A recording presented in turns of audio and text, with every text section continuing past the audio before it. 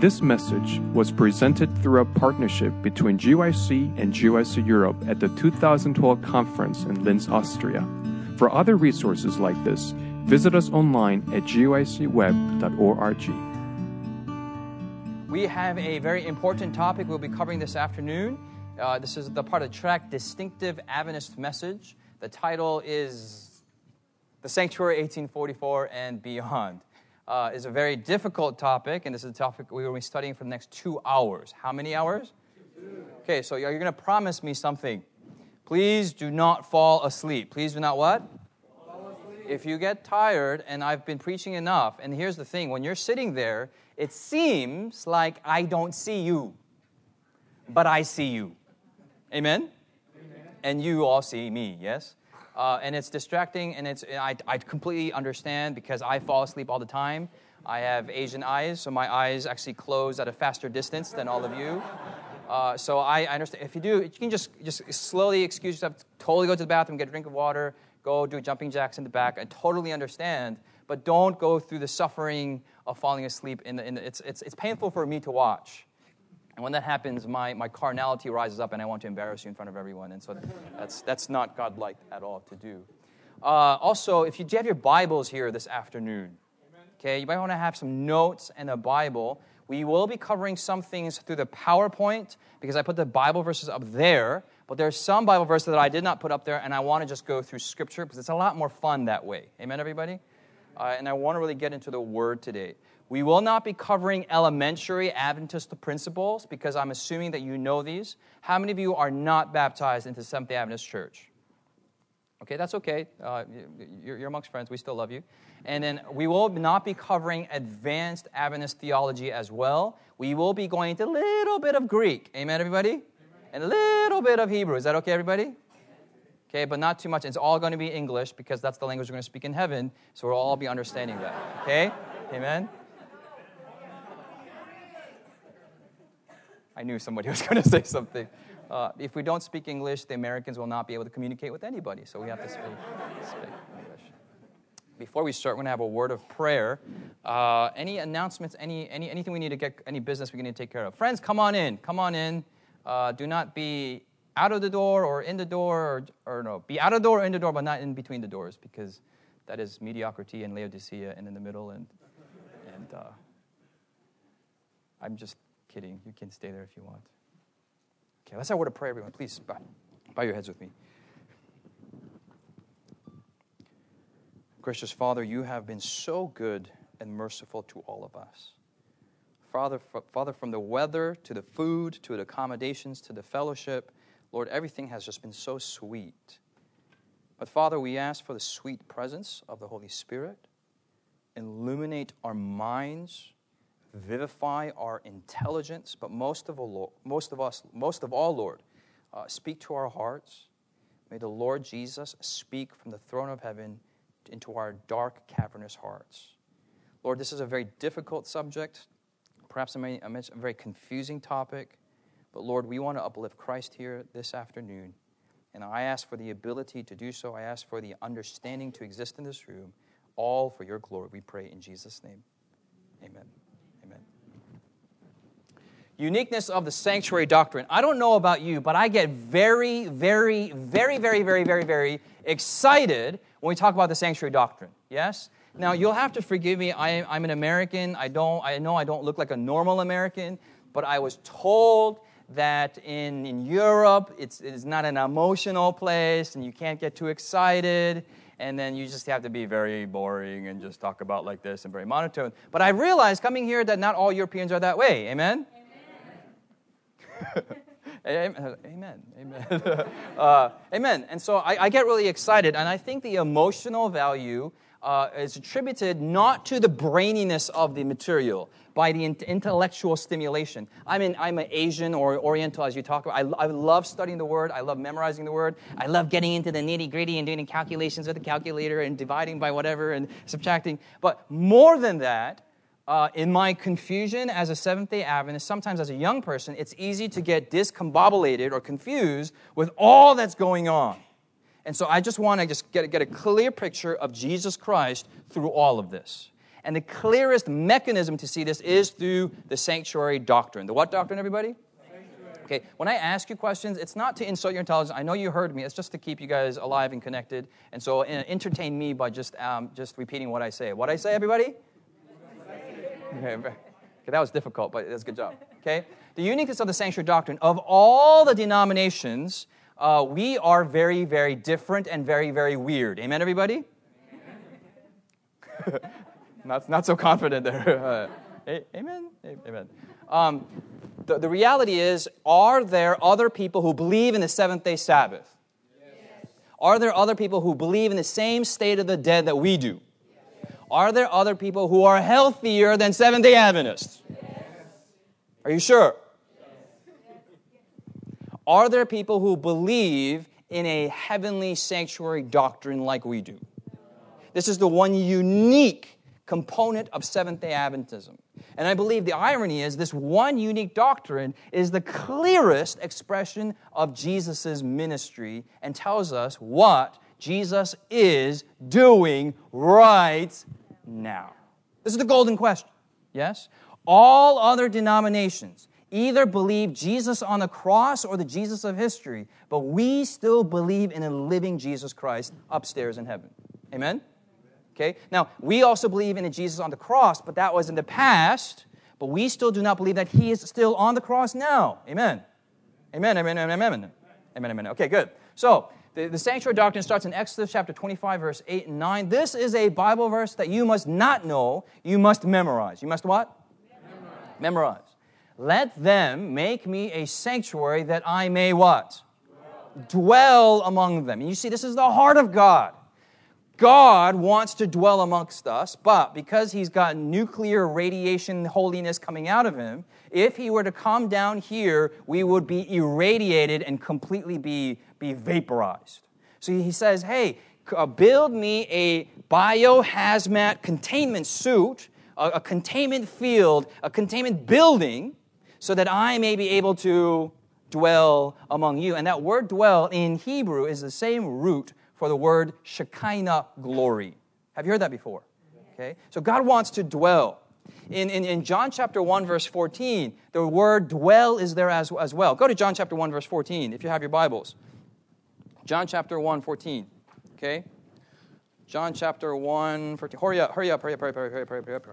Too slow. I beat you there. Chapter 1, verse 14. The word, are you there? You're too slow.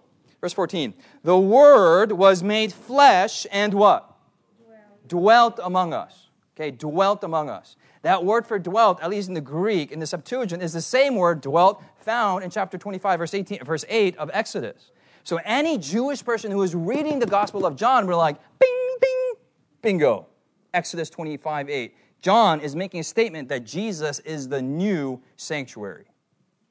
Back in the olden times, it was the containment field, the hazmat suit of the sanctuary. In the New Testament times, the hazmat was what?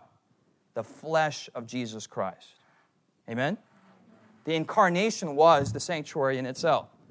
Verse 9, according to all that I show thee after the pattern of the tabernacle and of the pattern of the instruments thereof, even so shall ye make it. So what happened is Moses is, and I don't know how it happened, don't ask, but he's having a vision, or he's sleeping and he has a dream, or I don't know if God sent him a DVD program, I don't know.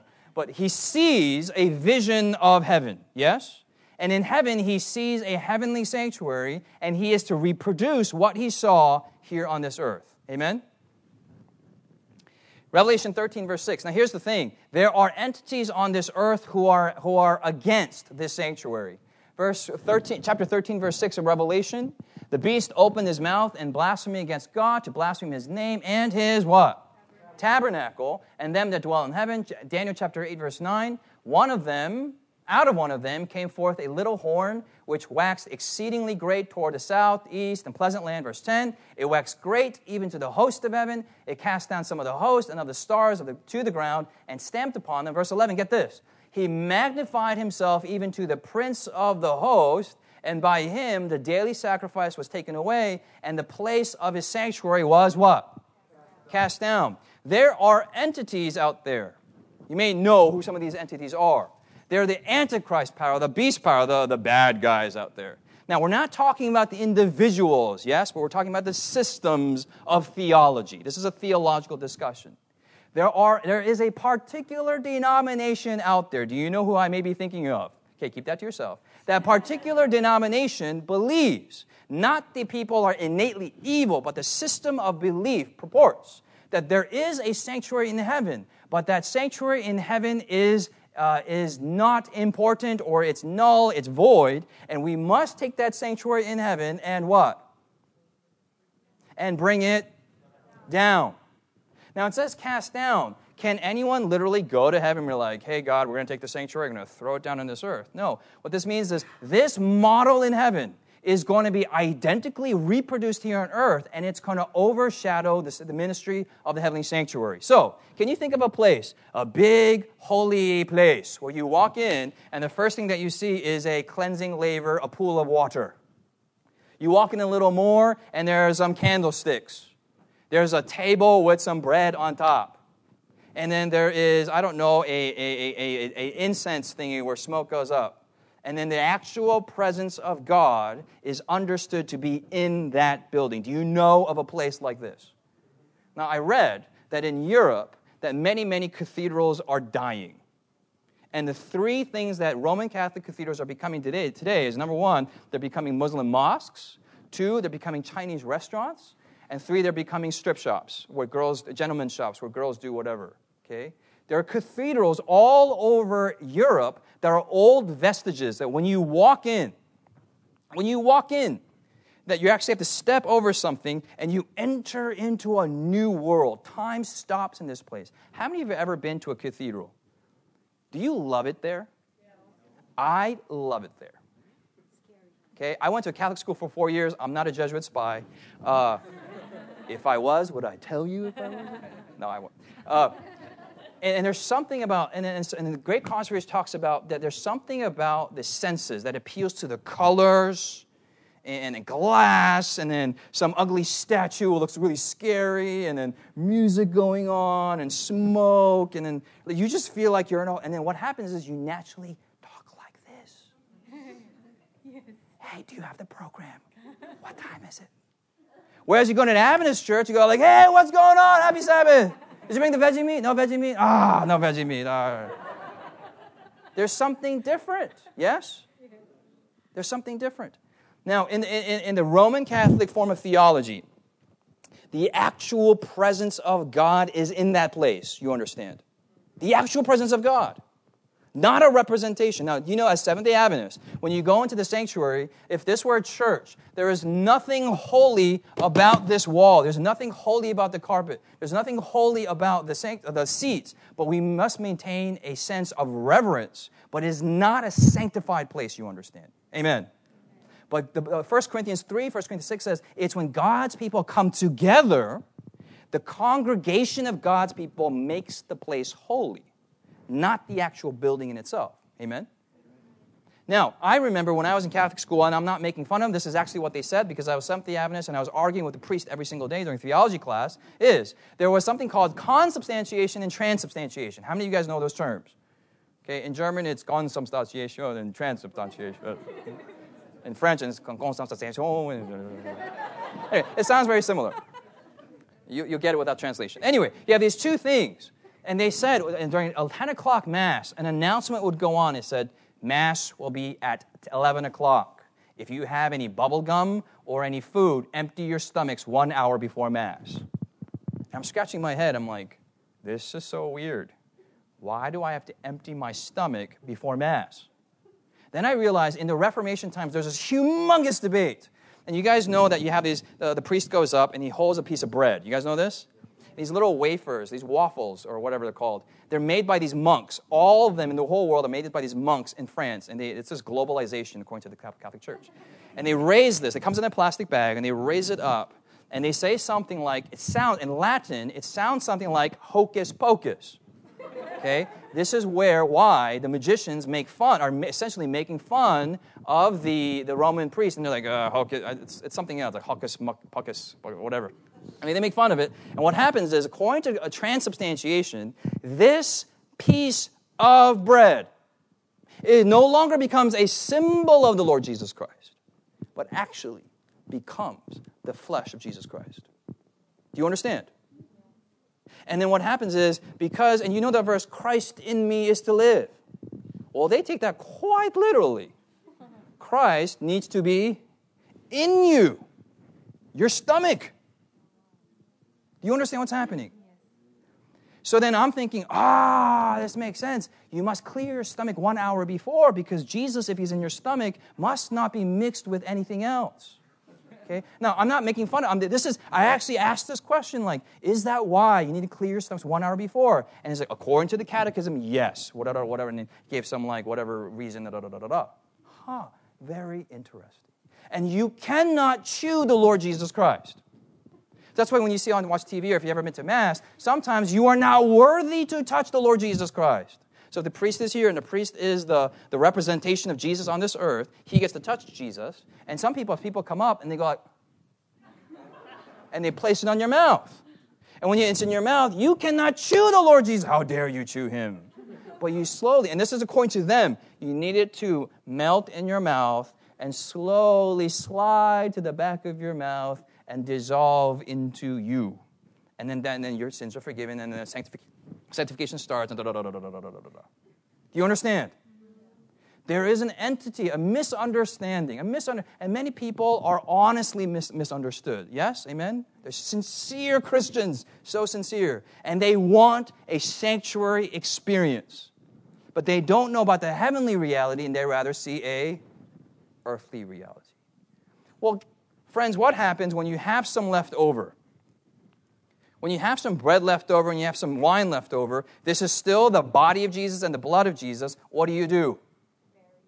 Okay, Seventh-day Adventists, as a tradition of respect, we pour it and we bury it and we do, blah, blah, whatever we do. Adventists don't do that.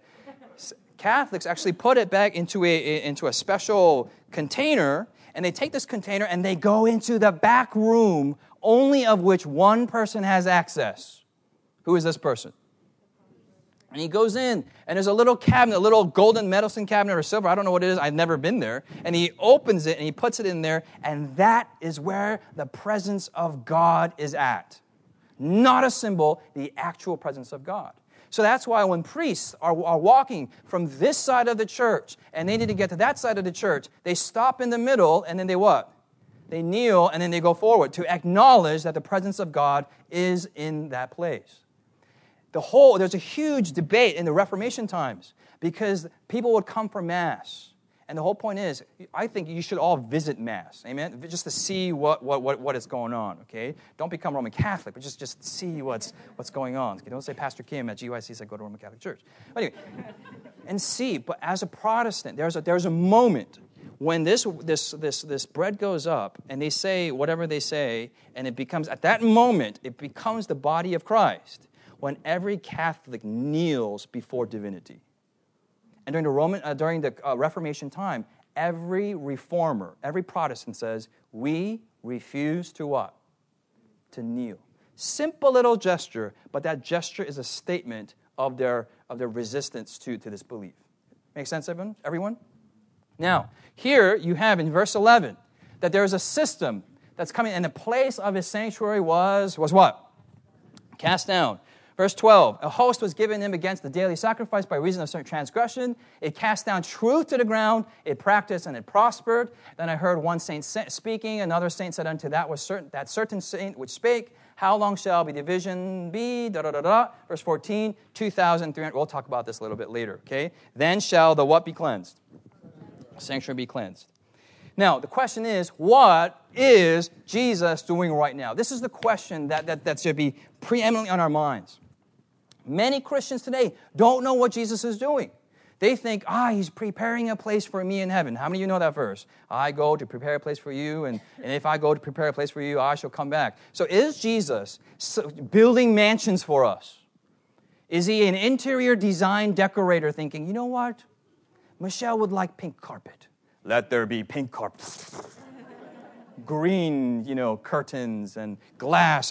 This will be a perfect mansion. Justin would like a black house. Let there be a black house. Is Jesus busy building condominiums in heaven? So when he's preparing a place, What does that mean? Anyway, you'll see here in this chart, John wrote a book called the Gospel of John. We call that John 1 or the Gospel of John, yes? This describes Jesus' ministry while he was on this earth. And by the way, the book of John follows through the sanctuary as a model. In the first chapters, it says, "Behold the Lamb of God." When you enter the sanctuary, what's the first thing that you see? The Lamb of God. Then he says, "Hey, I am the water of life. I am the light of life. I am the bread of life." Then he goes, he prays for the disciples. It's actually using the sanctuary as a roadmap in the book of John. Then the book of Luke chapter 1 is also talking about Jesus' ministry, and is talking about Jesus' human components. But get this, they both write two books. John writes a sequel called Revelation, and this takes place right after Jesus ascended to heaven. Revelation is revealing what Jesus is doing in heaven.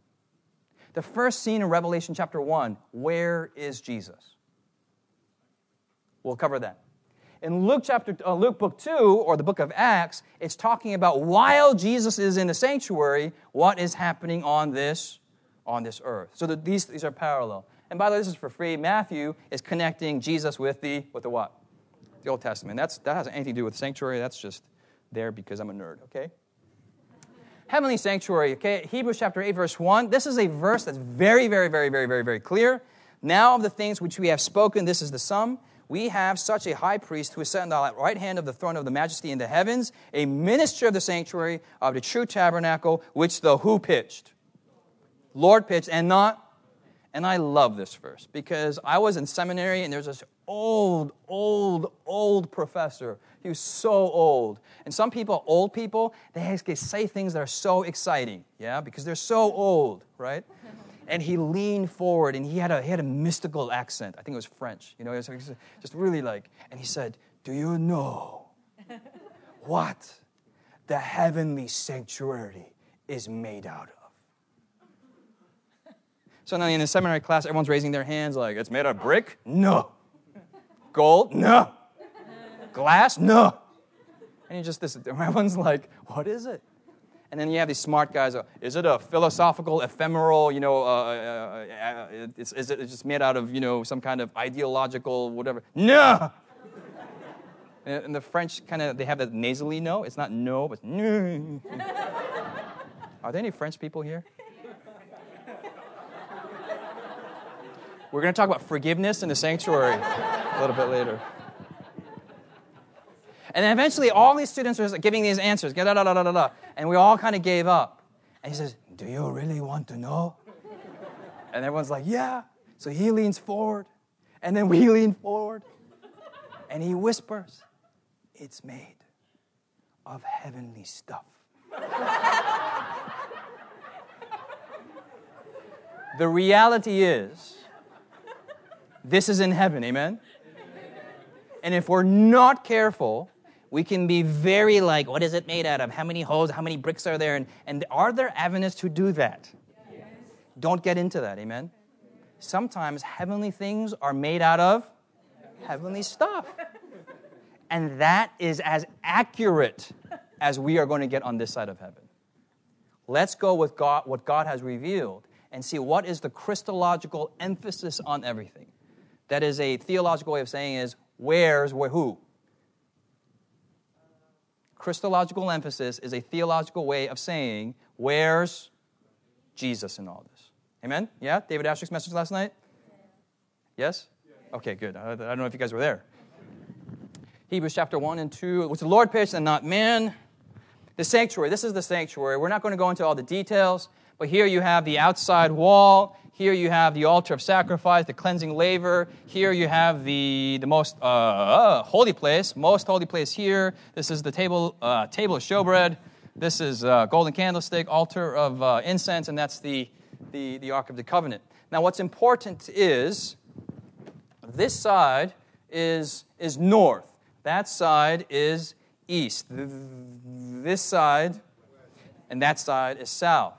In the Western frame of reference, because we have compasses, we always refer, our dominant direction is north, because our compasses point towards north. In the Hebrew mind, the point of reference is not north, but it is is east, where the sun rises. And all pagan temples were it's very interesting. You'll see these pagan temples, sometimes they're not straight with the rest of the village. Sometimes they're at this weird angle. And many archaeologists, why is it at this weird angle? Well, they realized when the sun comes up, this temple always faced the sun. And these temples were created, sometimes they would have like the back wall will be completely open, or the more modern ones were made out of stained glass. That on, Sunday morning around 11 o'clock, not 12 o'clock, because 12, the sun's right on top, but around 11 o'clock, that's when they're kind of like mid-morning. So then the sun would come, and all the worshipers would be able to face the sun. Early Catholic cathedrals were made so that they copied these pagan temples, and then the priest would come up and he'd raise up the Eucharist bread, and then the light would shine on this thing, and he would say, whatever words, and it would be this mystical experience. Yes? This is all the system put together. The Hebrew sanctuary did not face east, but it faced what? West. And the early Seventh-day Adventist churches, at least in America, were also faced what? Just to be like weird. So if you go to these old churches, and it's really weirdly made. Like the parking lot is like on this way, but to get to the front door, you got to go all the way around, and you got to go this way, and it's very weird. Now, because of building code, we don't do that anymore. Okay, this is the inside. You have the table of showbread. We just said this, altar of incense, and the golden candlestick. Okay, this is a photographic representation, not a photographic, a computer-generated image of the inside. You have the candlestick here, showbread. You have the 12 loaves here. You have the altar of incense. And here you have the Ark of the Covenant. And we don't know if it went actually this way or if it went this way. If it's the way that they showed it on the picture now, it's very difficult for the Hebrews to put it in there and to take it back out. So some people say it actually went the other way. Okay, that's a nerdy thing to say, but if you like it, you like it. If you don't, then just ignore me. Okay, the book of the sanctuary is found in the book of Revelation. Now, we're going to go through some of these verses. Now, here's the most important thing. The most important book that every Christian, and more so, every Seventh-day Adventist must study is the book of Revelation. It is the most important book. If there's one book you're going to study the book of Revelation. But in order to understand the book of Revelation, you need to understand Genesis through Jude. So then now we need to study what? Genesis to understand the book of? The reason is the book of Revelation is the most wonderful the wonderfully written masterpiece of all literature. There's a book called, what is that book called? Odyssey by James Joyce. How many of you heard that book? It is a thick book and is one of the most difficult books to read. It's considered to be a masterpiece because every line is a reference to another piece of literature out there. So in order to understand James Joyce's Odyssey, Ulysses, to understand Ulysses, you need to read like 1 billion other books. Because if you don't read the 1 billion books, you won't understand James Joyce. You understand? In many ways, it's like the book of Revelation is an inside joke. It's a what? I'm not saying the book of Revelation is a joke. I'm saying it's like an inside joke. Do you guys know, is inside joke an American colloquialism? I don't know. An inside joke is a inside joke, okay? For example, I know Michelle here. Yes? Yeah, I know you, right? Okay. She and I know each other. Amen, everybody? Is that cool? I don't know anyone else here. I know her, and we have a context that exists before this context. Yes? So when I see her, I'm going to say, hey, Michelle, how's it going? Hey, remember, and I'm just going to make something up, okay? She's not going to know what I'm talking about. Remember the time of the bananas? Ha ha ha. And she's going to be like, ha ha ha. And in our minds, we know what's going on. We know a story of bananas. But all of you, listening into our inside context, are going to think these Americans are insane. Yes? And I don't know what's going on. Why are they so happy? This is just weird. And you're going to go eat an orange or whatever okay? The book of Revelation is thus. And that's why a lot of people who only study the book of Revelation have a very, very difficult time. All these weird things pop up. Yeah, there's these 3 frogs that come in Revelation. Why 3 frogs? Well, frogs are green, and what's green? American tanks are green. These 3 frogs are 3 American green tanks, and they're going to go to the whole world. America's going to conquer the world. That's one interpretation, yes? There's a lion. Who's the lion? Lion is who? England. There's a bear. Who's the bear? Russia. Then there's a leopard. Who's leopard? I don't know. Where are leopards? Africa is the leopard. Then you have the beast. Who's the beast? America. We don't like America. We're making the beast, you know? You make up your own interpretation, and it gets really, really, really, really weird. Is this clear? So in order to understand Revelation, we need to understand the book of Genesis through Jude. And then what happens is, immediately when you read the book of Revelation, you'll see that we are in a location here. Go to Revelation chapter 1, verse 10. Revelation chapter 1, verse 10. Are you there? It's the last book of the Bible, friends. Chapter 1 is the first chapter in most translations. Chapter 1. Are you there? Okay, we're going to start from verse 10. Okay, verse 10. Are you there? I was in the Spirit on the Lord's day, and I heard behind me a what? A great voice as the sound of a what? Okay, now just put that in the back of your mind. Okay, a voice. You see a voice, yes? Then verse 11, he says, I am the Alpha and Omega, and all those things. Verse 12, I turned to see the voice that spake with me, and being turned, I saw what? Saw what? If you had no context on the sanctuary, what would you think when you read this Bible verse? Oh, this must be Jesus' 7th birthday. Oh, they're having a birthday party. Oh, this is 7 candles. Oh, that's so nice. Oh, it's Christmas. But those of us who understand Genesis through Jude know, like, hey, there's something about candlesticks in the Old Testament. This must be that Jesus is where? Which room in the sanctuary? Okay, you guys are familiar with the sanctuary, right? We don't have to go through all that again. Okay, let's keep going.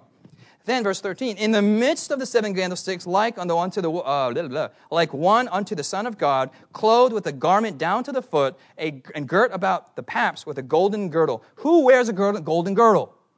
Priest. So we see here that, hey, this theory of him being in the holy place, well, he's wearing priest clothing. This must be so. He's in the holy place. Is it making sense? Okay. Verse 14, his head and his hair, all wool and stuff. 15, and all his feet. 16, all this stuff. 18, he's alive, dead, and okay, all these wonderful things. Okay, chapter 2 and 3 talk about the what? 7 churches. Now get this, okay? I know this is just bear with me. Here's Jesus. He came into the sanctuary, and before he comes into the sanctuary, there is the altar of sacrifice, and there is the cleansing laver. These 2 components represent the ministry of Jesus while he was on this earth. He provides a fountain of blood and a fountain of water. It is epitomized when Jesus was on the cross. A Roman dude comes up with a spear and pierces his side, and what comes out? Blood and water. This is where Nicodemus is like, whoa, this guy is the manifestation of all of the Old Testament prophecies. This is amazing. Okay. Now, this was all outside, and the other thing was these 2 things were not made out of gold. They're made out of, does anyone know? Bronze, brass, copper, according to whatever translation, but it was something that looked like gold but was not gold. The other thing was this was on outside soil, representing this was Jesus outside of heaven, meaning here on this. And all of a sudden, Jesus enters. Jesus hangs out with the 12 disciples, and he ascends to heaven. He goes upstairs, and finally he comes into the heavenly sanctuary. He comes into the holy place. And here on his left, he sees 7 golden candlesticks. The 7 golden candlesticks represent Jesus' ministry. The priest's job was to stare at 7 golden candlesticks. Yeah? Why? To what? He's just looking at it all day. These candlesticks were not made out of wax, but they were made out of oil and wicks and whatnot. And when the oil runs dry, what happens to the flame? So it's the priest's job to make sure the fire is always burning. It is Jesus' job. And we see that there are 7 churches. And you know this. These 7 churches represent 7 periods in Christian history. But they also represent 7 types of churches out there. Yes? How many of you are from an Ephesian church? Don't raise your hands. You have the truth. You've been Adventist your whole life, but you have no love for the Lord Jesus Christ. Maybe you're a Smyrna church. You've been persecuted everywhere you go. You're a poor little church, and you try to do everything, and everyone blames you, and all the time. Maybe you're Pergamus. Maybe you're trying to do something right, but you're compromising. You're kind of worldly, and you're trying to appease everybody. Maybe you're Thyatira. You have a horrible church. You're like worshiping like demons in the Seventh-day Adventist church. Maybe you're Sardis. Everyone's falling asleep. How many of you are from that church? Okay, you look around, and everyone's falling asleep. Like the eyes, like some of you are looking more Asian right now, like getting like down and down and down. Maybe you're from Philadelphia, like super loving. Or maybe you're from Laodicea, like totally like whatever. Are you from Laodicea? As an era, we are in the Laodicean era. Yes? But in all these churches, whether you're Philadelphia or Thyatira, who's in the midst? Is Jesus in the midst of horrible churches? Yes. And is Jesus' job to make sure the fire is still going on in each of these churches? That is Jesus' function, and that is his ministry while he's at the 7 golden candlesticks. Amen? Let's keep on going. Let's go to chapter 4. Chapter 4. Okay, chapter 2 and 3, it's about the 7 churches. Okay. Are you guys still with me? I think this is so easy. I love Revelation after understanding through the sanctuary. Chapter 4, verse 1. After this I looked, and behold, a door was opened in heaven. Is anyone confused about that? Many people see that and they're like, wait a minute, I thought we were already in heaven. So what happens is this. Jesus is up in heaven. There's the 7 candlesticks.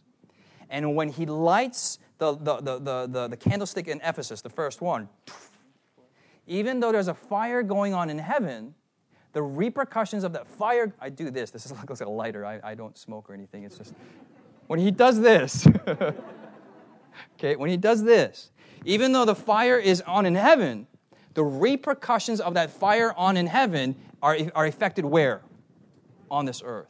So he turns that fire, boom, Ephesian church comes about. He turns this one, boom, Smyrna comes about. He turns this one, and it goes through the eras of Christian history. Make sense, everybody? And now we were on this earth. Now we're going back to heaven. We're going to see what's going on there. Chapter 4, verse 1. After this I looked, and behold, a door was opened in heaven. By the way, the secret to Bible study is to look for repetition. To look for what? Repetition. And the Bible does it over and over and over and over and over and over and over and over and over again. It does what? It repeats. Okay, did you get that? You want to do that one more time? One time I was driving from New York to Michigan. And in America, we have long, big roads. And I wish it was like Germany where the Autobahn has no speed limit. But we value our lives over there, so we have speed limits. And I don't know about you, but as a male, once you get in a car, you feel like you are the master of the universe, yes? Okay, ladies are like, I don't understand this male impulse. The men are like, yes, we understand. Okay, so you sit, and I remember sitting there one time. This is a 15-hour car drive, okay, long car drive. And you put your sunglasses on, your hands are perfect, your back seat is perfect, your chair is perfect, the music is on a nice sanctified, music channel, and then the air temperature is perfect. My friend was there, and my friend's little brother was there. We have no girls on road trips, okay? Once you go, you never stop. No food, no sleep, and no bathroom. No bathroom. Only gas, because you need to go, right? So that's why girls never drive with us, okay? So we're going. And as we're going, all of a sudden, this little brother in the back says, I'm hungry. I see the girls have sympathy already. But as a male, I said, no. We will go. And I said, no. I'm really hungry. I want to eat something. Can I have some French fries? No. We're going. God, no! And he was upset. Then he got really, really quiet. And when little children are quiet, it's a very dangerous time. We're driving. And all of a sudden, he says, 1! Really loud. And I'm turning around like, 1 what? 1, what did he say? And his brother, I don't know. 1 what? Like, He was mad. Or whatever, little kids, whatever, keep on going. 3. 7. 7? What's 7? Are you a bomb? Are you going to go off? What's going on? We were scared. 14, 17, 18, 21, 32. And we're just driving, and we're trying to figure out what's going on. He wouldn't say a word. He was really, really mad. So I turned to the side of the road, and I'm like, hey, I'm so sorry. Hey, we'll get you something to eat. Hey, why are you counting? What's going on? Okay, I have a very low curiosity threshold. Okay, I need to know what's going on. And he started crying. I'm like, hey, I'm so sorry, man. What's going on? I just wanted to eat French fries. Okay, we'll get you French fries. Why are you crying? The number that he counted was how many restaurants that we had passed that sold French fries. In his mind, he was so fixated on French fries, he could not enjoy anything, and the only thing he saw was restaurants that sold what? French fries. So you see a McDonald's, 1. A Burger King and a Wendy's, 3. Another Burger King and a McDonald's, 5. And he's going insane. Okay. Now, in chapter 4 of Revelation, we're going to look for some French fries. Amen? Verse 2. Are you with me? Verse 2. And immediately I was in the Spirit, and behold, a throne was set in heaven. One that sat on the throne. And he that sat was to look upon like jasper and sardine stone, and there was a rainbow round about the throne in sight like an emerald. And around about the throne were 24 seats, and upon the seats were 24 elders sitting, clothed in white raiment, and they had on their heads crowns of gold. Out of the throne proceeded lightnings and thunderings and voices, and there were 7 lamps of fire burning before the throne, are the 7 spirits of God. And before the throne there was a sea of glass like unto crystal, and in the midst of the throne, round about the throne, were 4 beasts full of eyes before and behind. Verse 9.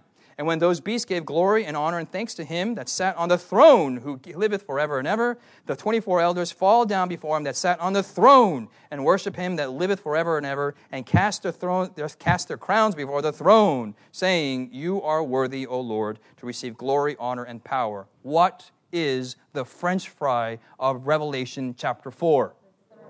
Did you guys notice that? Because when I read throne, I kind of emphasized a little bit to give you guys a hint that this might be the word that's repeated. Did you get that? Okay, good. The key verse is found in verse 5. Out of the throne proceeded what? Lightnings and what? Okay, so lightnings and thunderings go together because you guys know lightning and thunder is the same thing. When the lightning comes down, you hear the thunder, okay? But now you have lightnings and thunderings and what? Voices. Have we seen voices before? In the book of Revelation, have we seen a voice before? Revelation chapter 1, verse 10. There's a what? Okay, so what we see here is this. Jesus goes over to the 7 candlesticks, big voice.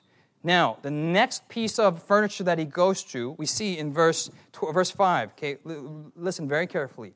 Out of the throne proceed lightnings and thunderings and voices, and there were what? 7 lamps of fire burning before the what? The throne, which are the 7 spirits of God. We see that the table of showbread was the article of furniture that was on the other side of the 7 lights, the 7 candlesticks. And what the Bible is saying is, on the other side of the 7 lights was the throne. Now, a lot of people think, well, the throne must be the what? The most holy place. But we see that the table of showbread was also another place for the throne of God. We see that the table of showbread, when it was created, there was a crown round about it, which symbolizes this is the place where only one person sits. Who sits here? Jesus sits here. And then also in the most holy place, the Ark of the Covenant also had a crown round about it. We also see that in this place, according to Isaiah chapter 14. You guys go to Isaiah 14. Isaiah 14. This is really, really, really good. Isaiah 14. Isaiah is in the Old Testament. Chapter 14 is after chapter 13. Verse 12. If you're there, please say amen. That was quick. That's good. Your speed is increasing. Verse 12. How art thou fallen from heaven, O Lucifer, son of the... You guys have heard this verse before? Okay, and then he says, how you are cut down to the ground, which weaken the nations. Verse 13, for thou hast said in your heart, I will ascend into heaven. I will exalt my what? My throne above the stars of God. I will sit also in the mount of the congregation, and I will sit where? In the sides of the? Where, on what direction is this table of showbread? It's on the northern side. This area, this entire sanctuary, is the throne room of God. So what happens is Jesus comes up to heaven. He goes to the seven candlesticks, boom, 7 churches. He comes to here, and this is the throne room. This is the throne area. And boom, right after this, and Revelation has 7 sevens, yeah? 7 churches. After he comes here, what is after that? There's 7. Read it in your subject headings of Revelation 4 and 5. What happens after this? After this, you see the 7 seals are being opened. Okay? Revelation chapter 5. Go to Revelation chapter 5. Okay? You guys still with me? Okay. Revelation chapter 5. Everybody is asking, who is worthy? Who is worthy? The French fry of Revelation chapter 5 is worthy. Okay? Everyone's like, who is worthy? Who is worthy? He's not worthy. You're not worthy. I'm not worthy. Who's not worthy? And while they're getting worried, Jesus pops on the scene, and they say, he's worthy. And what happens is, back then when you became a king, they would give you a covenant book, a scroll with seals on it. And only the king was allowed to open the seals, the scroll. Okay? So when Jesus comes, he comes and he's like, hey, you're worthy. And he's opening these 7 seals. And every time he opens these seals, something happens in Christian history. Okay? These 7 churches are going on at the same time as these moments. And this ministry, Jesus is still king. He's worthy to be king of the universe. Amen? Here, Jesus is in the midst of the church. Here, Jesus is worthy to be our king. Amen? After the 7 seals, guess which furniture item Jesus will be there? Which is the next item that he'll be at? The altar of incense. Okay, so let's go. Let's go to chapter 8. Chapter 8, verse 2. Chapter 8, verse 2. Chapter 8, verse 2. The Bible says, I saw the 7 angels which stood before God, and to them were given how many trumpets? 7 trumpets. So now Jesus moves over here, and it says in verse 3, another angel came and stood at the altar. That angel is Jesus. Stood at the altar having a golden censer, and there was given unto him much incense, that he should offer it with the prayers of all saints upon the golden altar, which is before the throne. Okay. Now I'm going over this really quickly, just to get an overall general sense of what's going on in Revelation. Okay. So here Jesus comes here, and now this article of furniture's function is intercession and prayer. And what happens is this. When Jesus is at that place, there's 7 trumpets are going on. Trumpets was an Old Testament sign that when you're in trouble, you blew a what? Whatever. I don't know if it's like the brass trumpet or the horn trumpet or whatever. Like, hey, I'm in trouble. Get me out of here. Okay? And whenever these trumpets would sound, somebody would come help. Our trumpets today are what? Prayers. Bingo. Our prayers.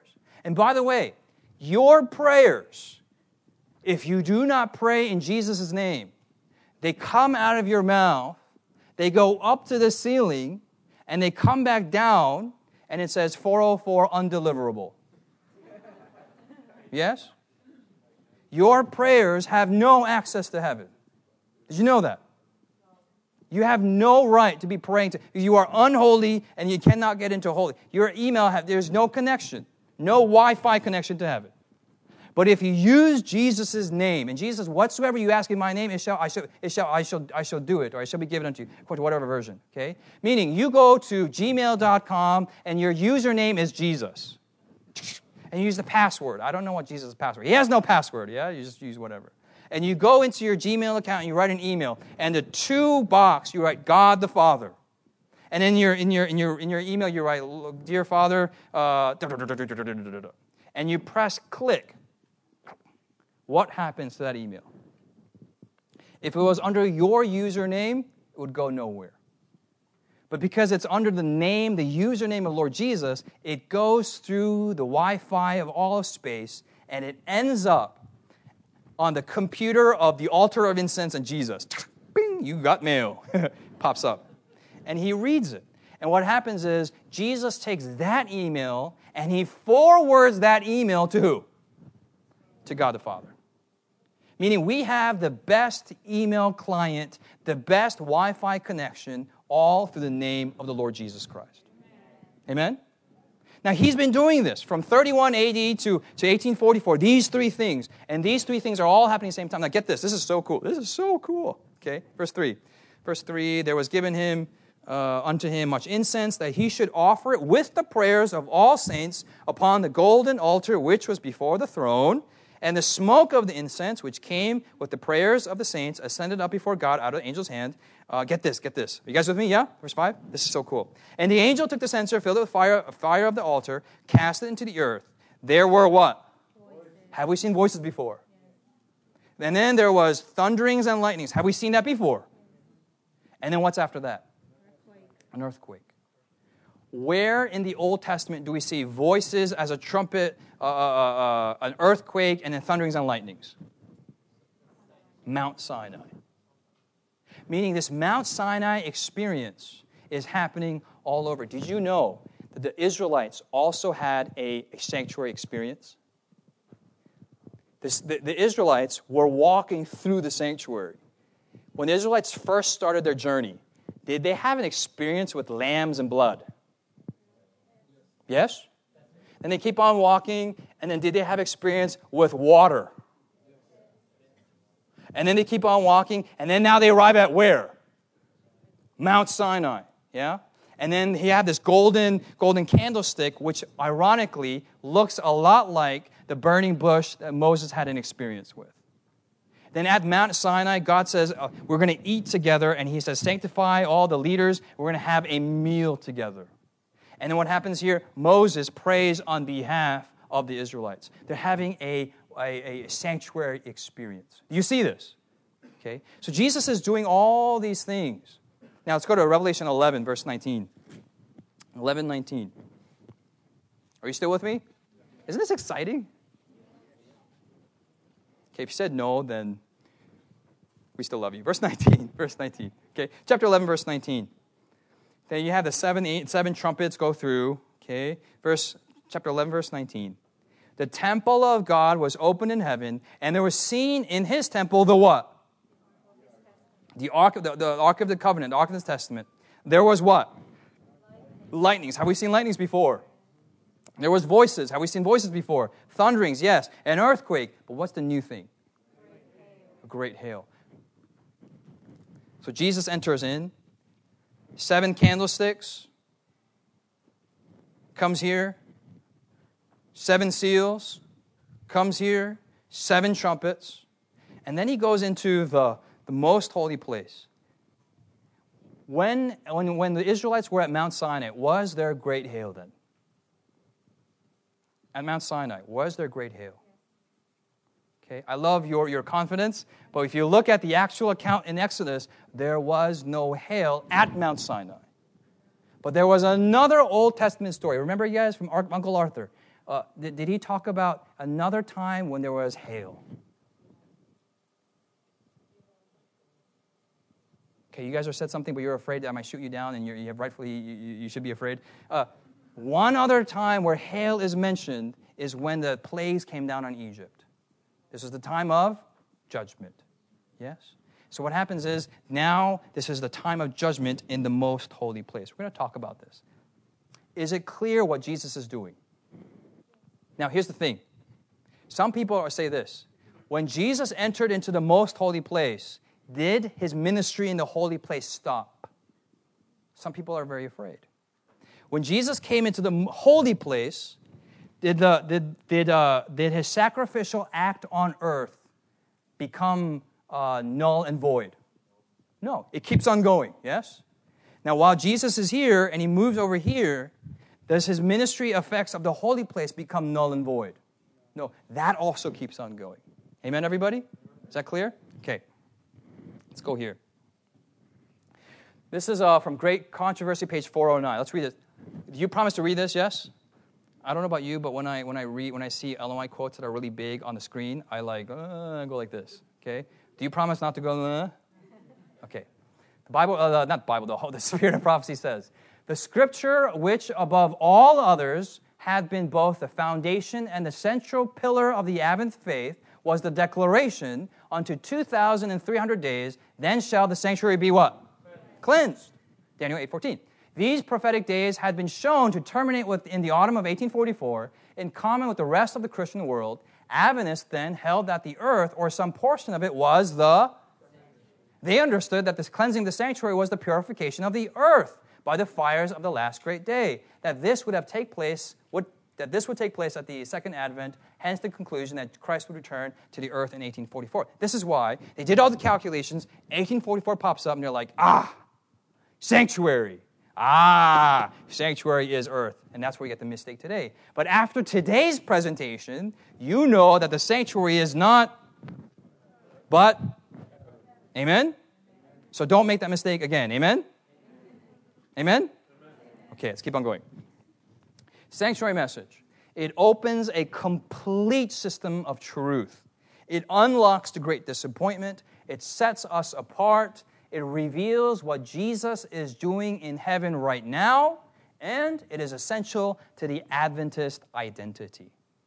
Some denominations only care about the courtyard Jesus. They only care about Jesus, the Lamb of God. We call these people evangelical Protestant Christians. They're only into justification alone. There's some people who are only into Jesus' holy place ministry. They're only concerned about sanctification and not the heavenly sanctuary, but sanctification through the earthly sanctuary. We call these people Roman Catholics. Then there's another group of people who are focused on what Jesus is doing inside the most holy place. And there's only one denomination that knows what Jesus is doing in the most holy place.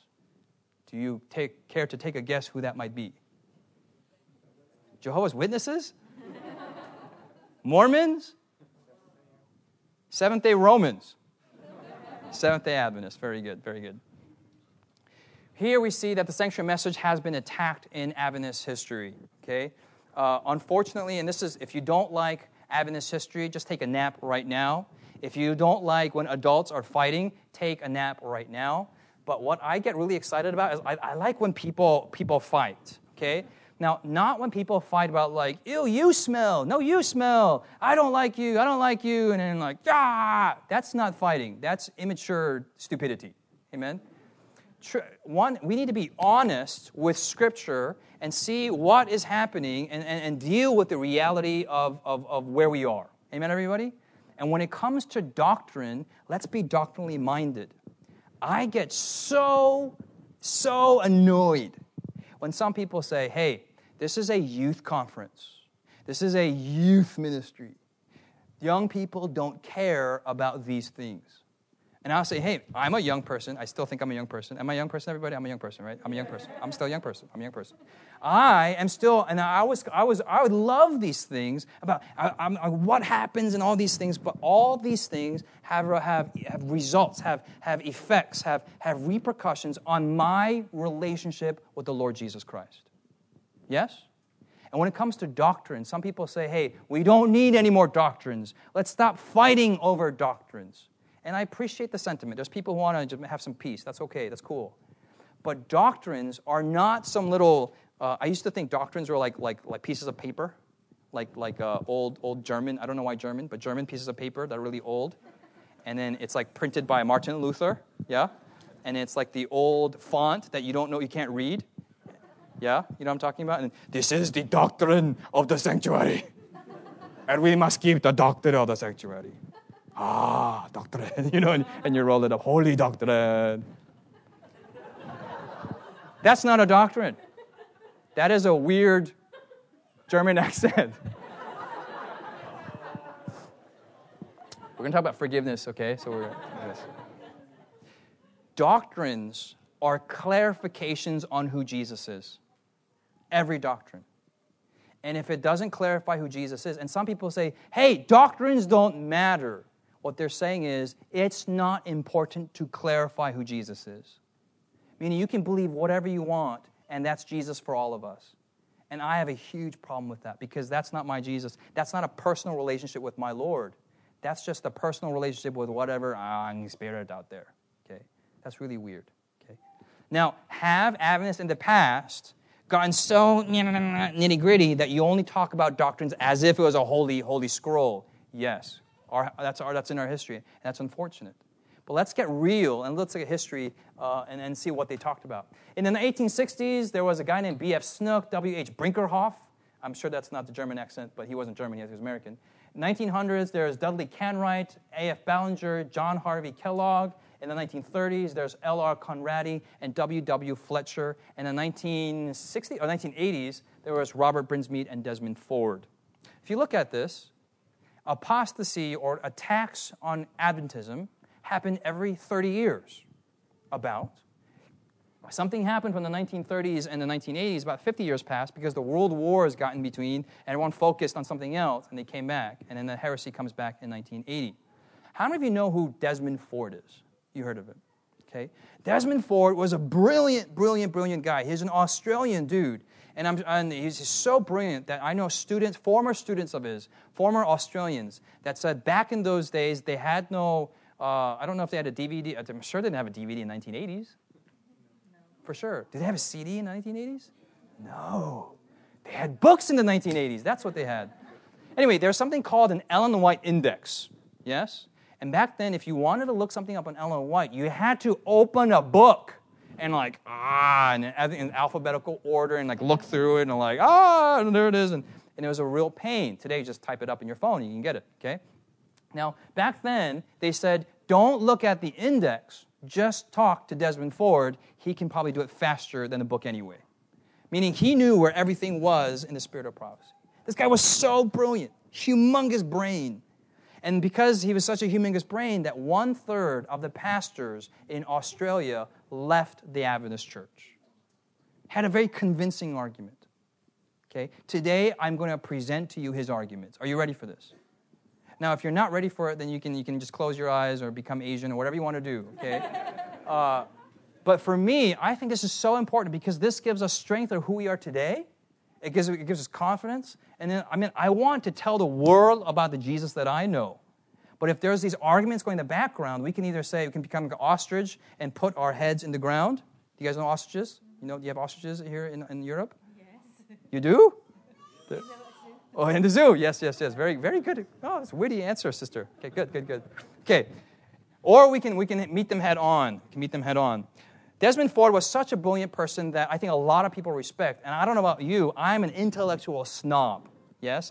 If you're smart, I just like you. Let's talk. And if you got a PhD, you're awesome. If you have a PhD, THC, you're like, you're closer to sanctification than I am.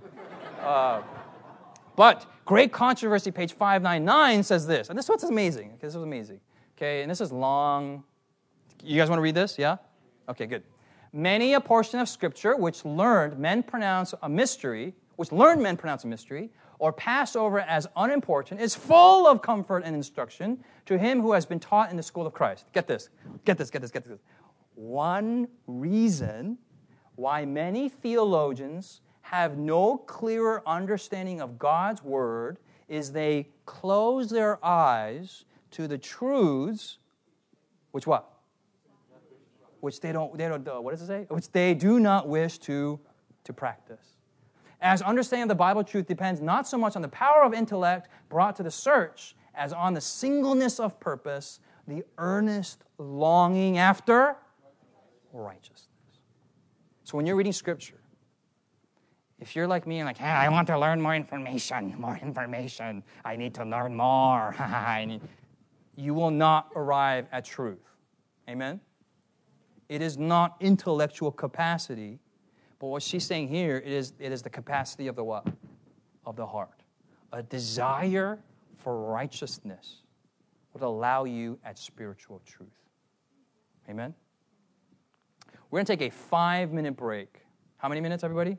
5. And with German, Austrian precision, come back here in 5 minutes, and we're going to look at the arguments of some of these guys. Okay? Okay, come on in. Let's close the doors. Oh, let's keep the doors open.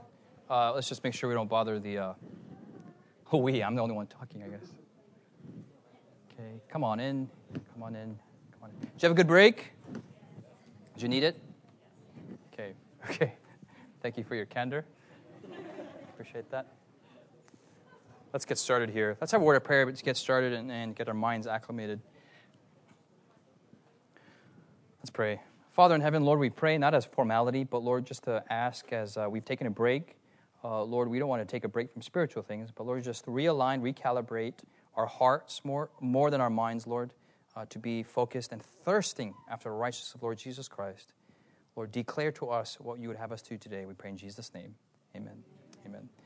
From the first half, and this is just for a warm-up, what are some things you guys will remember from this first half's presentation? Just say it out loud. Raise your hands or whatever. If you don't speak English, then just say it anyway, and someone will translate it for you. Okay? What's that? Okay, Gospel of John was here. Revelation was upstairs. Yeah. Sanctuary. Okay, good. Repetition. Good.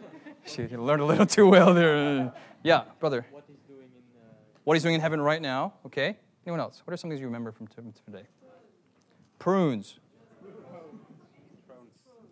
Truth. The thrones. Oh, the thrones. I'm sorry. I am hard of hearing and deaf. Yes. French fries. Yes. We praise the French for those. Anyone else? Heavenly stuff. Yes. Anyone else? The sanctuary experience. Okay, I missed the first part, but sanctuary experience. Anyone else? 7 seals. Yes. Anyone else? No hail.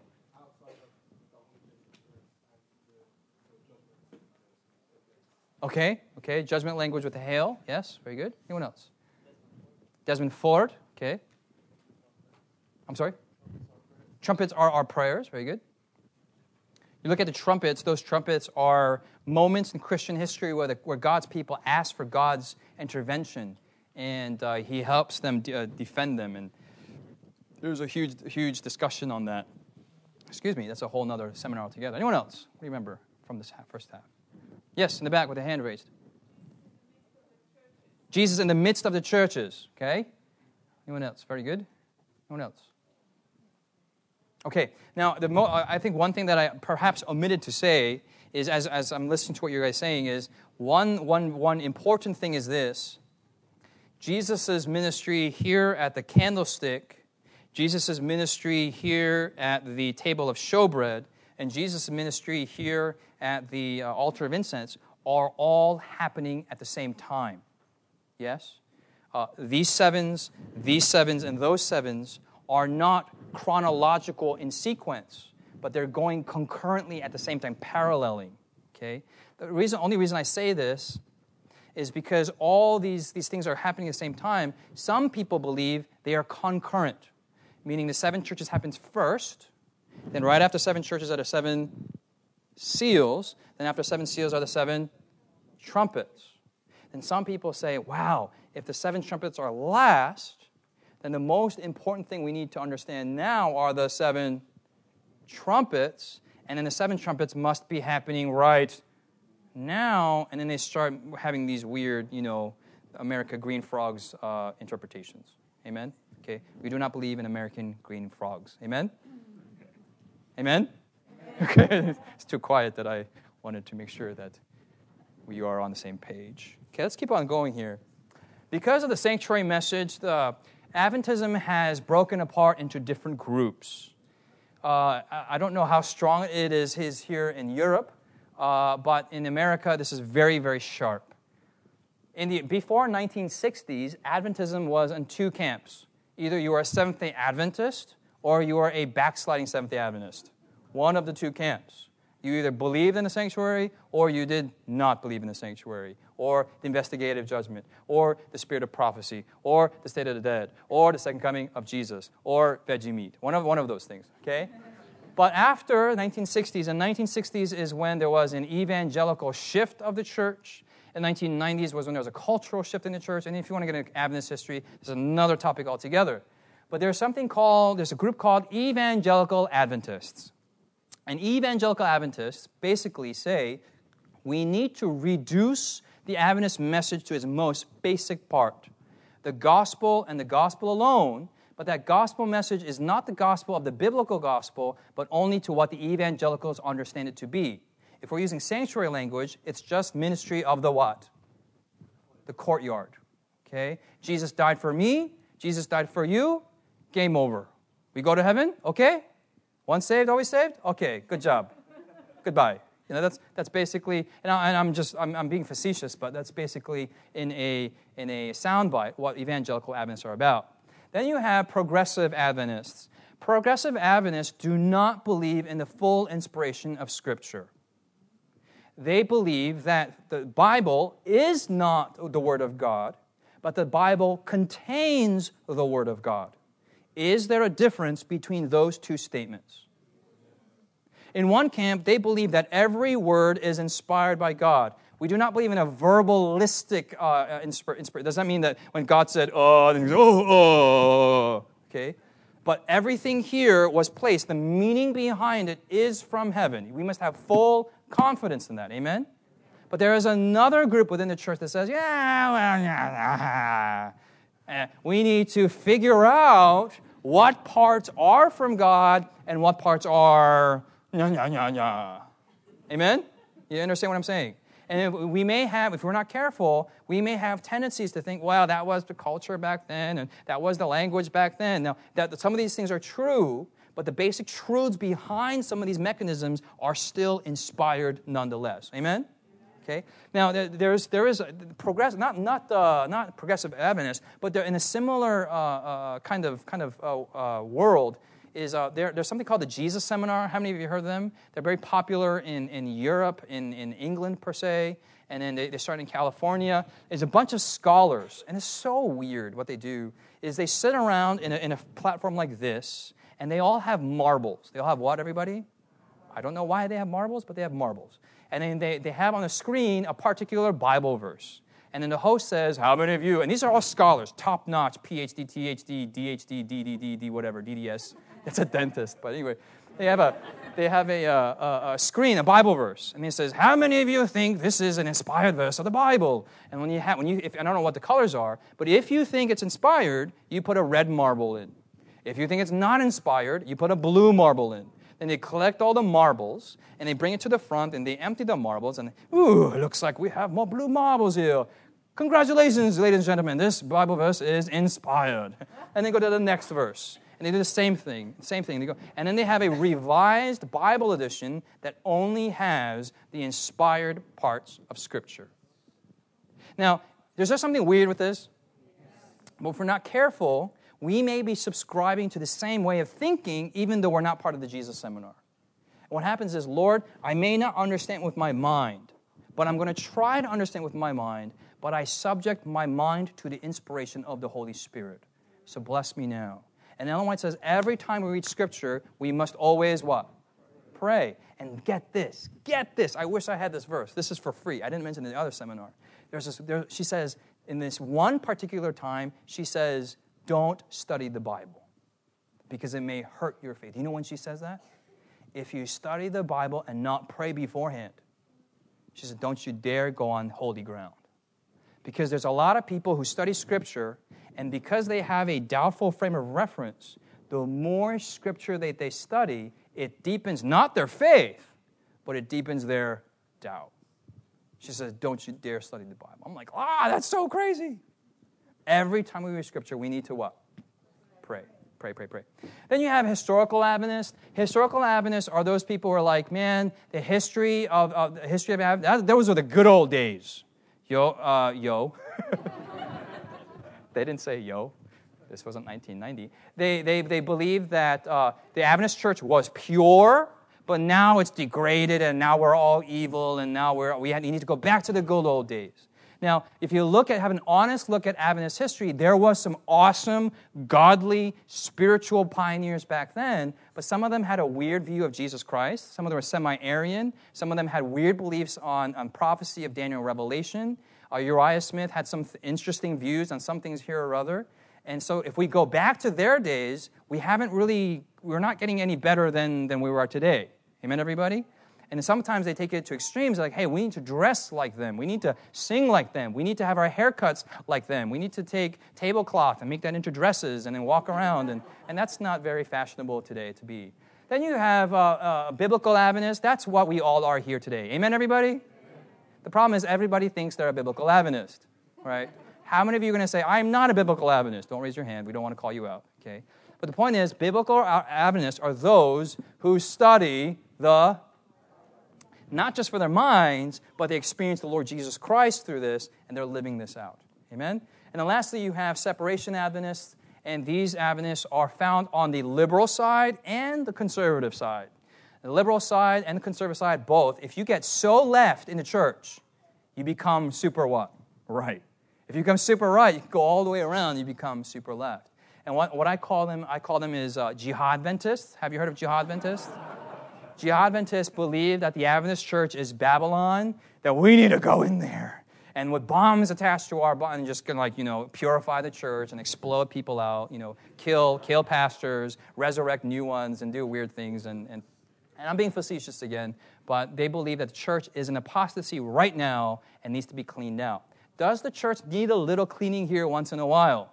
Sure, but that's every church. Amen? And here's the thing, and I love this. This is from Mark Finley, and today is his birthday, by the way. Did you guys know this is his birthday? He said this one thing that gave me so much encouragement. I'm not going to imitate Mark Finley because he's here. But Noah, you guys know Noah. He's known with all his animals, yes? Okay. You have an ark. And in the ark, you have Noah, Mrs. Noah, and then Ham, Shem, Japheth, and Mrs. Ham, Shem, and Japheth. Can you imagine Mrs. Ham? You have these people, and you have all the animals in the world there, yes? Yes? Then what you do is, because it's raining, and by the way, if you study Scripture, it wasn't raining. There was an ocean in the sky that fell. Okay, this wasn't like pitter-patter here and pitter-patter. Like it was like an ocean fell out of the sky. But because an ocean is falling out of the sky, they closed the windows. So just use your imagination. Eight people, all the animals, closed the windows. Do you understand what I'm saying? Now with animals leave behind gifts. Yes or no? And then they're in a boat. Boats are on water. Water is like... Do you know what I'm talking about? Yes or no? So imagine an animal poo smoothie going on. But in the world at that time, where is the safest place to be? In the animal smoothie. Sometimes the church can seem like an animal smoothie place. Sometimes. Amen? Sometimes. Should it be that way? No, it should not. But is it sometimes? Yes. And as young people, let's have the maturity to look beyond the animal poo and see the Lord Jesus Christ. Amen? Does it smell bad? Does it feel bad? And by the way, I'll stop. I won't go even further. But is there an end to that experience? Yes. It will stop raining. Amen? The rain will go down. Amen? And then the poo and the windows will be open someday. Amen?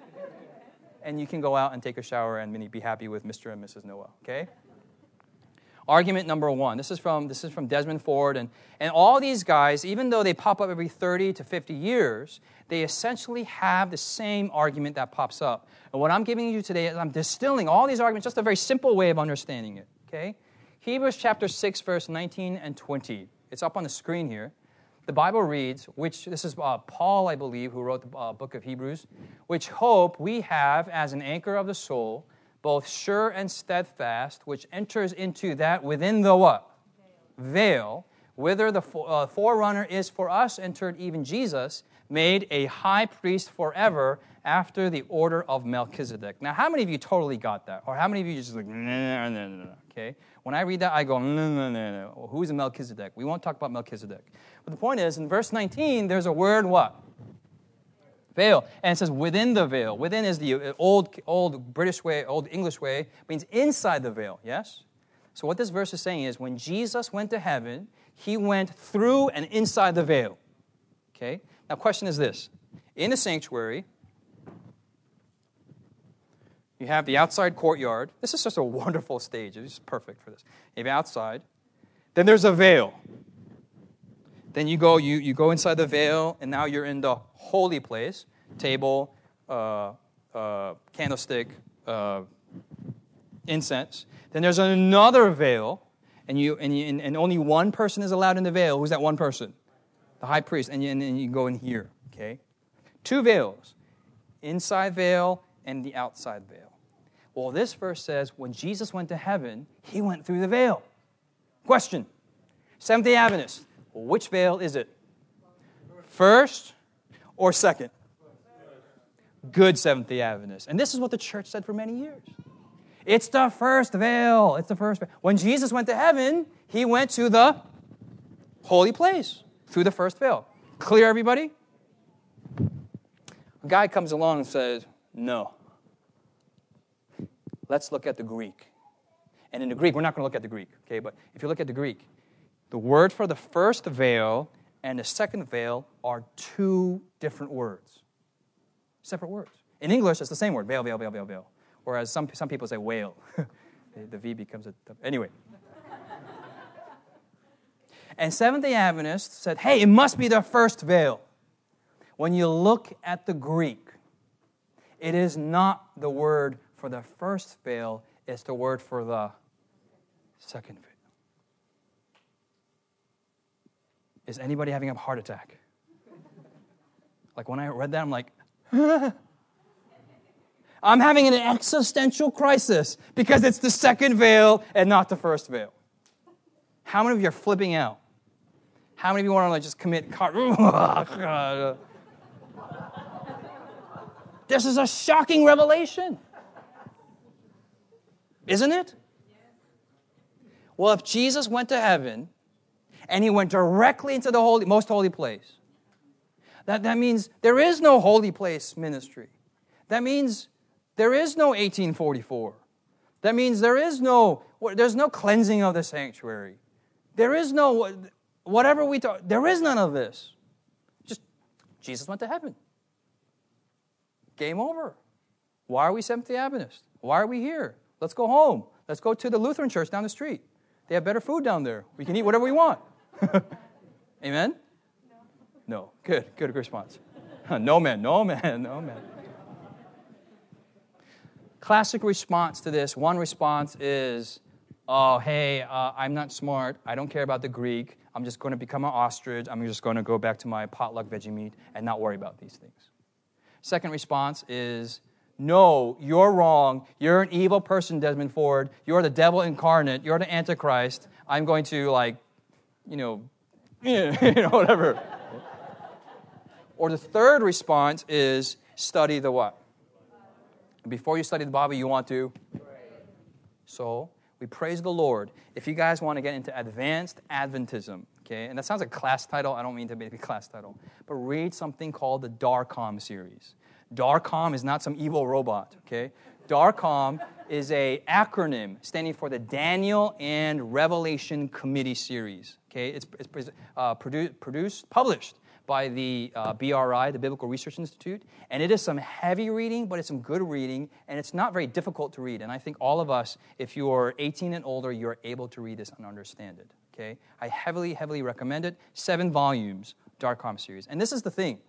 In a small, itty-bitty, small kind of a weird, small, weird kind of a way, I kind of am, in a small, weird way, thankful in a very small, weird way of Desmond Ford. Because he brings this up, and then now we have an opportunity to clarify and strengthen our belief system. Is that clear, everyone? Is that fair to say? Okay. We don't believe in something that's made up by men.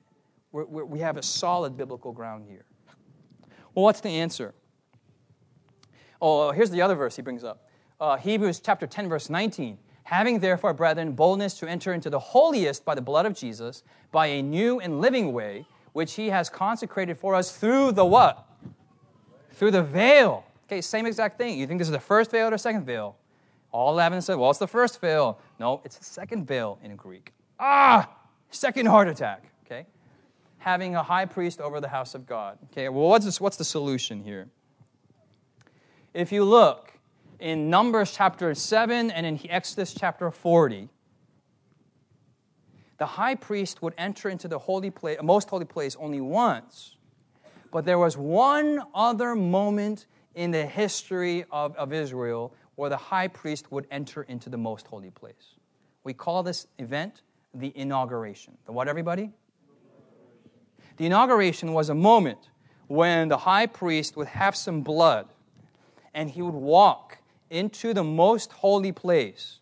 And this was a way to sanctify, to inaugurate, to start, to commence. This is when all the, you remember the stories when all the girls got their like pocketbooks together and got all the mirrors and they made the mirror into the cleansing laver and they brought the clothing and they made them into the skins and the curtains and the men all brought the thingies and they all built you know what I'm talking about?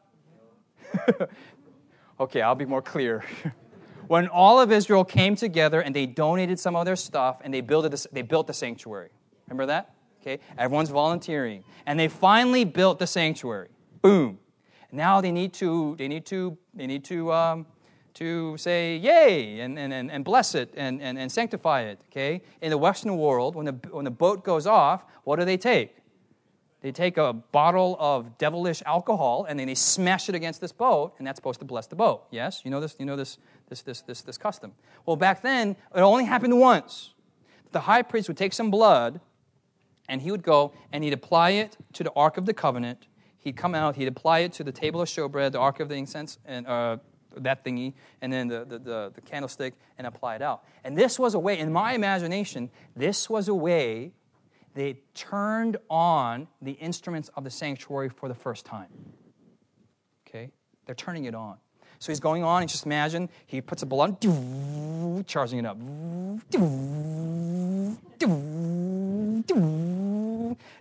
And once the sanctuary is on, it's like, from that point on, God's presence would come, and he would now reside in the sanctuary. Okay? After he inaugurated, he never inaugurated ever again. It's a one-time shot. Make sense, you guys? Okay. So then for him to do this, a high priest would have to enter the which veil? The second veil.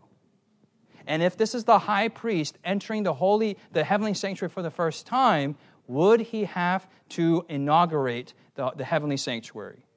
Yes, he would. Now, where's proof of this? In Daniel 9:24, you guys know this verse. 70 weeks are determined upon thy people and upon the holy city to finish transgression, make an end of sins, to make a at the end, and to anoint the what? Anoint the Most High, meaning to turn on all the instruments, all the articles of furniture then. Is this clear? Is this clear? Okay. So did Jesus enter the most holy place upon entering heaven to inaugurate the heavenly sanctuary? Okay.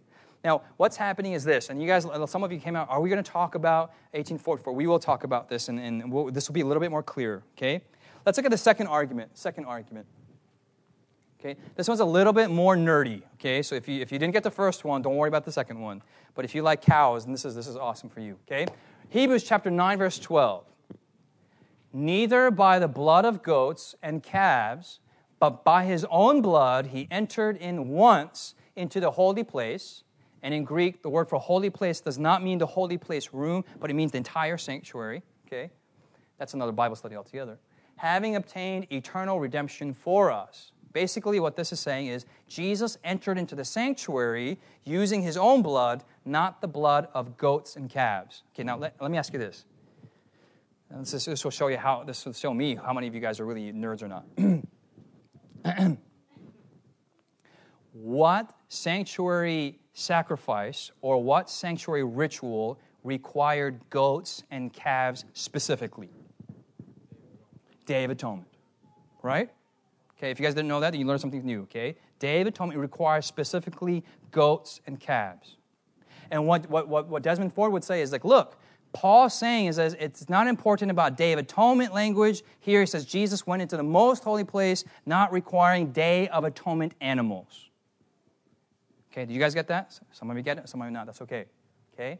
Now, what happened is, if you look at the Greek, the question to ask is, what kind of goats and calves are these? If these are Day of Atonement goats and calves, then Desmond Ford is right. And this is what's amazing. In Greek, the word for goats and calves for Day of Atonement animals is different from inauguration goats and calves. And then the blood that you use to turn them on, same animals, goats and calves. But the Greek word is different. And when you go back to the Greek, guess which word it is? The inauguration goats found in number 7 is the word tragos. The Day of Atonement goats is the Greek word chimaros. When you actually look at the Greek in Hebrews chapter 10, or was it chapter 10 or chapter 9? Chapter 9, it's the Greek here, tragos, meaning this was not Day of Atonement goats, but what kind of goats? Inauguration goats. So when Jesus went up to heaven, he turned on all the elements of the sanctuary. He turned on all the lights. And actually, after he turned all these things on, he starts his which ministry? His holy place ministry. And he's doing this for all of us, our behalf. Now, what happens after the holy place ministry? There is a judgment. In 1844, when Jesus moved from the holy place to the most holy place, the judgment started. A lot of people freak out when they hear the judgment. How many of you love the judgment? I love the judgment. Sometimes, when I was little, I thought the judgment was a British judge. You guys are thinking, man, he offended French people and German people. Now it's the British turn, okay? In my mind, I thought of like an old, wrinkly British man with like, I don't know why British judges have those weird wigs. And they have a black, Oxbridge, whatever thing, and they have a gavel. And in my imagination, the judgment was, Justin Kim, stand forth. And the books are open. Dust falls out. Justin Kim, sins, 22,000. Righteous deeds, 1. 22,000 minus 1 is 21,999 sins. Guilty. And I'm like, no. And an elevator pops out of nowhere. Ding. And you walk in, there's only one direction. Which direction? Is that your imagination of the judgment? That is the imagination of the judgment for the majority of the world today. Yes or no? Okay, maybe it's not British, but maybe it's like a Japanese judge. I don't know. With a beard. Okay. We know the judgment does not happen in the past or in the future. Well, let's go to the Bible here. Acts chapter 24, verse 25. As Paul reasoned of righteousness, temperance, and the judgment to what? Meaning in Paul's day, the judgment was in the future. Acts 17:31, he will what? He will judge the future tense. Romans 2:16, God shall judge. The judgment is in future to Paul's day. Okay? Here you have Daniel chapter 7. This is a chronology. First you have the Lion of Babylon. You guys know this? Do I have to go over this? Daniel chapter 7. Number 2, you have the Bear of Medo-Persia. 3, you have Greece. 4th, you have Rome.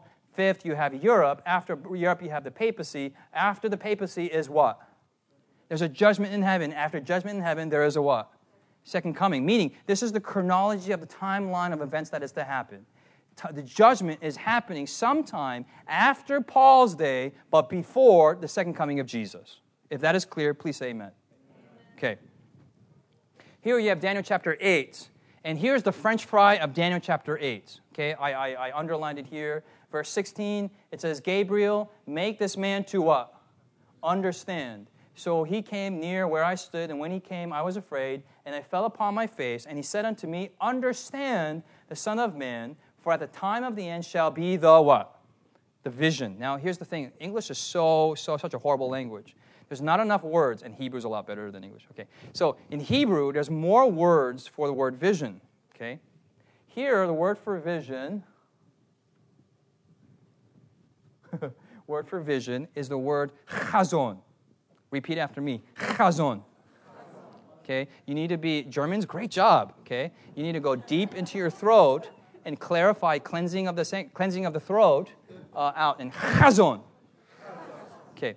This word chazon means the entire vision, the entire thing. Make sense? Verse 26.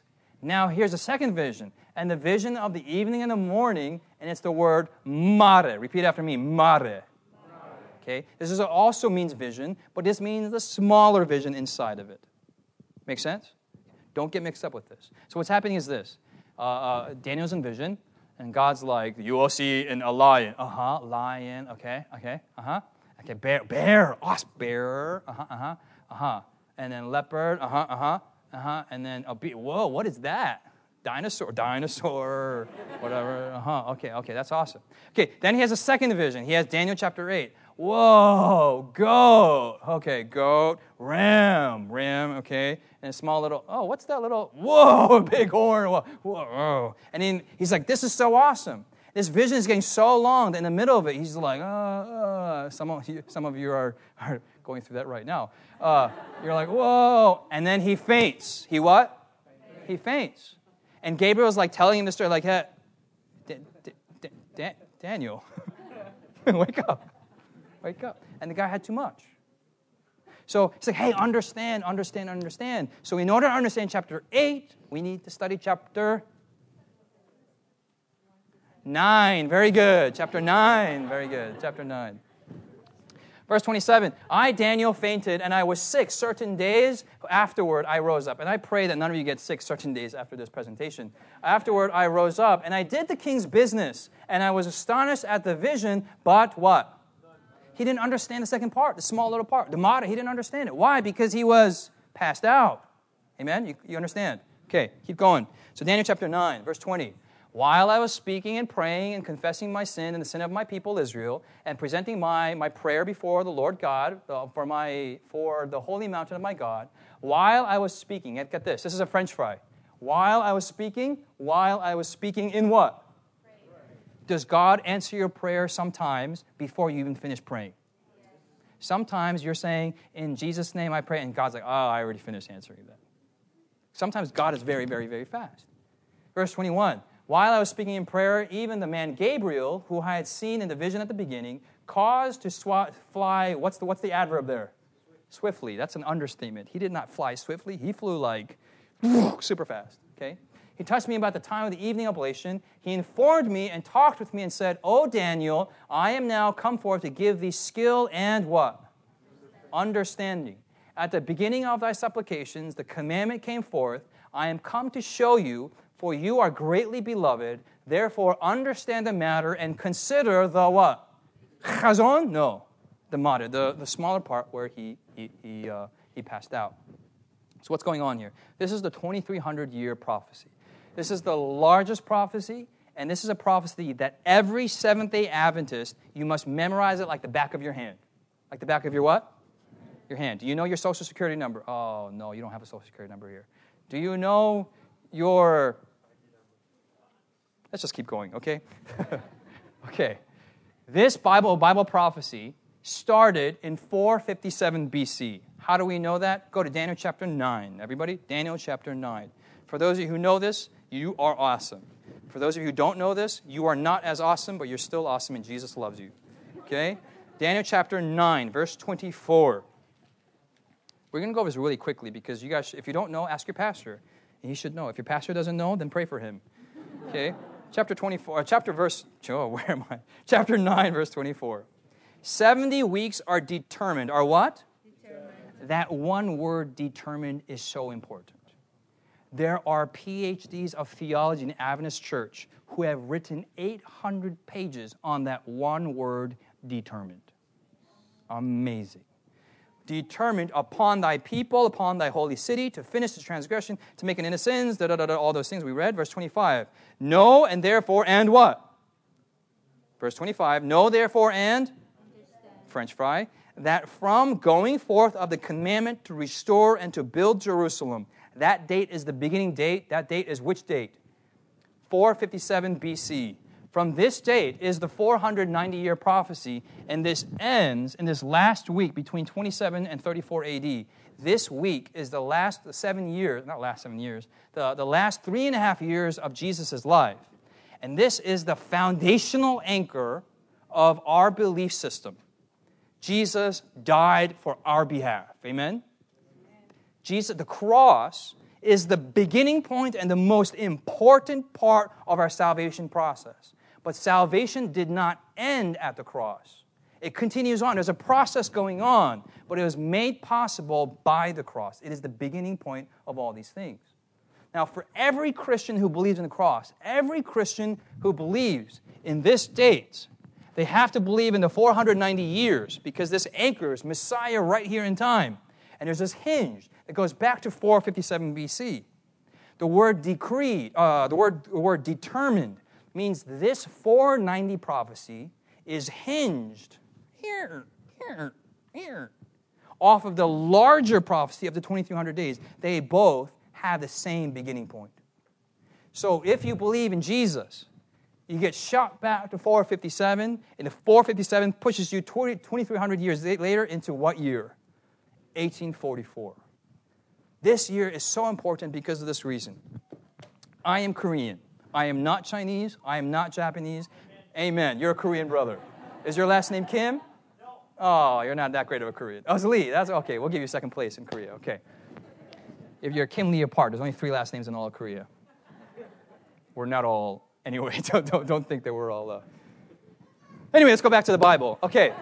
I am Korean, and in Korea we have something called a bathhouse. Okay. In these bathhouses, we have males go to the male section, and girls or females go to the female section. Okay, amen, yes? That's the way we do it. And when you go in, we Koreans make fun of the rest of the world because we as human beings have an organ called skin, yes? Skin naturally dies, yes? And it naturally, we are wearing dead skin right now. It's all on us. It's just, we're dying as we live. We're like zombies with dead skin hanging on us. So what Koreans like to do is they go to these bathhouses and they get all whatever, and then they take something that's akin to sandpaper. It feels like sandpaper, and they go like this. Okay. Now it doesn't hurt. There's no bleeding. There's no blood. There's a little bit of pain going on. Okay. And what happens is it exfoliates your entire body.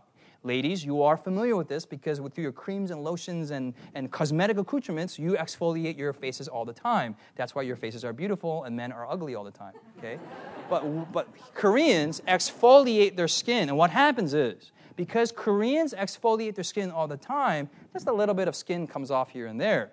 But when a Westerner comes to Korea and says, I'm going to experience this, and then this person comes, they're scrubbing, and you're completely...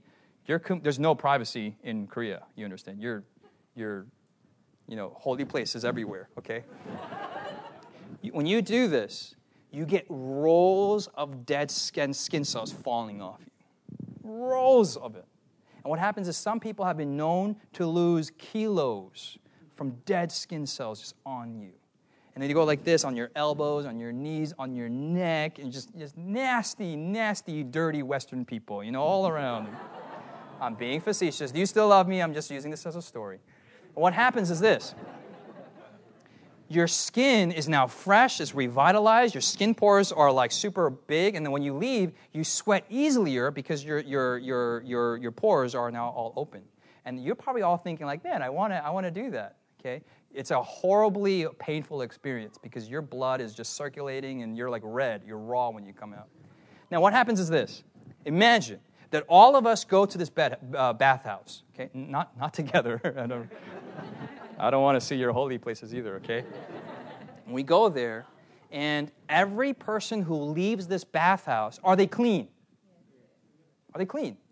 And what happens is, if you do this, you're super squeaky clean. You're like super, super clean, okay? So every person who leaves this bathhouse is a clean human being. But what's dirty? And it's actually a table like this. You lay on it, and then ladies, there's this humongous, big lady, and if it's a man, you have a humongous man, and they're just scrubbing away. They're scrubbing away. And when you leave, you're all clean or whatever, but what's remaining on the table and on the floor is what? Your dirty sins. Yeah? Let's not call it a bathhouse. Let's call this the sanctuary. You come to the sanctuary, you leave the sanctuary, and you are what? You're squeaky clean. The blood of Jesus is a very highly disinfectant material. Amen? It cleanses you of your sin. You are white when you come out. White like the righteousness of the saints white. Okay, not white like Caucasian white because, anyway. You understand what I'm saying? Okay. Oh, man. So what happens here is now, even though you're clean, what's dirty? The sanctuary is dirty. There are 360 days in a year, yes, in the Jewish calendar. For 359 days of the year, all our sins go into the sanctuary, all of them. I sin. My sin gets transferred to the lamb. The lamb's sins get transferred to the blood. The blood is transferred to the priest because the priest is carrying it. The priest goes inside the holy place and then sprinkles this blood, and essentially the blood is being transferred into the sanctuary. And this veil is a thick veil. The veil is not some thin white lace, okay? It's the thickness of a man's hand. It's a very thick, velvety covering. And this is the most holy place covering. I don't know about you, but when I see the sanctuary, I think of this as like a house. You have on the outside, you have God's barbecue, God's swimming pool. In the living room, you have God's dining table, God's chandelier, God's ginormous air freshener. Okay, and here you have God's living area. Now, for me, in my house, the most holiest place in my house is my bedroom. And in my bedroom, it's my pillow. I love my pillow. My pillow always needs to be clean. I don't like to have hair on it or dandruff or lice. It needs to be completely clean. Now, how would you think I would react that if I invited you over my house and after spending the whole day at GYC, that you have your fungi, bacterial, infested feet, and you come into my bedroom and you place your feet on my pillow? How do you think I would feel? I would chop your feet off. God essentially is saying, hey, this is my house, but he opens himself up. He what? He opens himself up, and he uses his house as the medium to save the universe. And he says of this beautiful veil here, he says, let's put all the sins of the world on this veil. Now, the 359 days, it goes in. Sins in. And on one day, the sins go what? Out. When you sin and you ask for forgiveness, your sin does not disappear. Did you know that? Lord, I sinned. Lord, forgive me. Poof. That's not what happens. Sin is always transferred. It's always what? And transfer is always made possible by the shedding of blood. So my sin is transferred from me to who? To Jesus. And then Jesus transfers his sin to the sanctuary, and the sanctuary is essentially a symbolism of back to Jesus, right? Well, now, all the sins get together. And just imagine, in this bathhouse, imagine all the dead skin cells of all of us put together. All of it. Let's put it in a little box. Actually, there's some dirty people in here, maybe like an entire container, like sweat and salt particles and just nasty,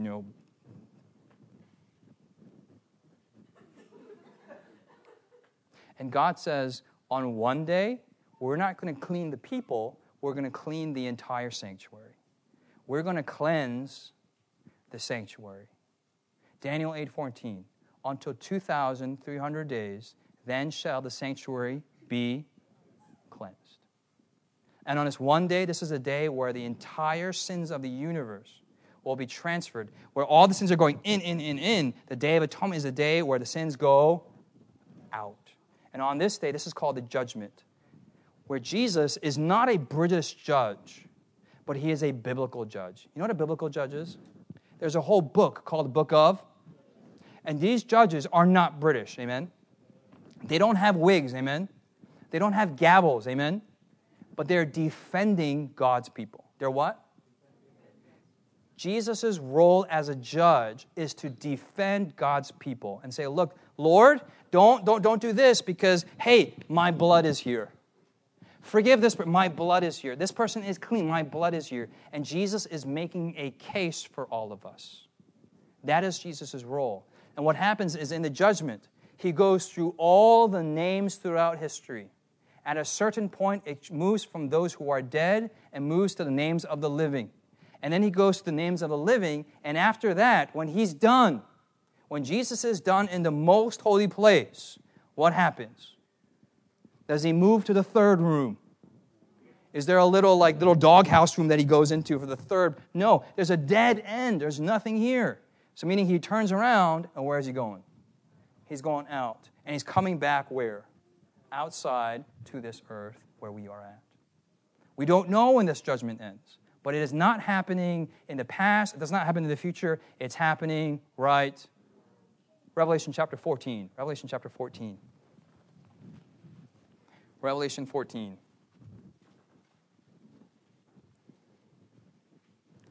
Revelation 14. 14, verse 7. This is the first angel. It says, fear God, give glory to him. You've heard this before, yes? For the hour of his judgment, what? Is come right now. It's happening right now. So when someone asks, what is Jesus doing right now? What is the right answer?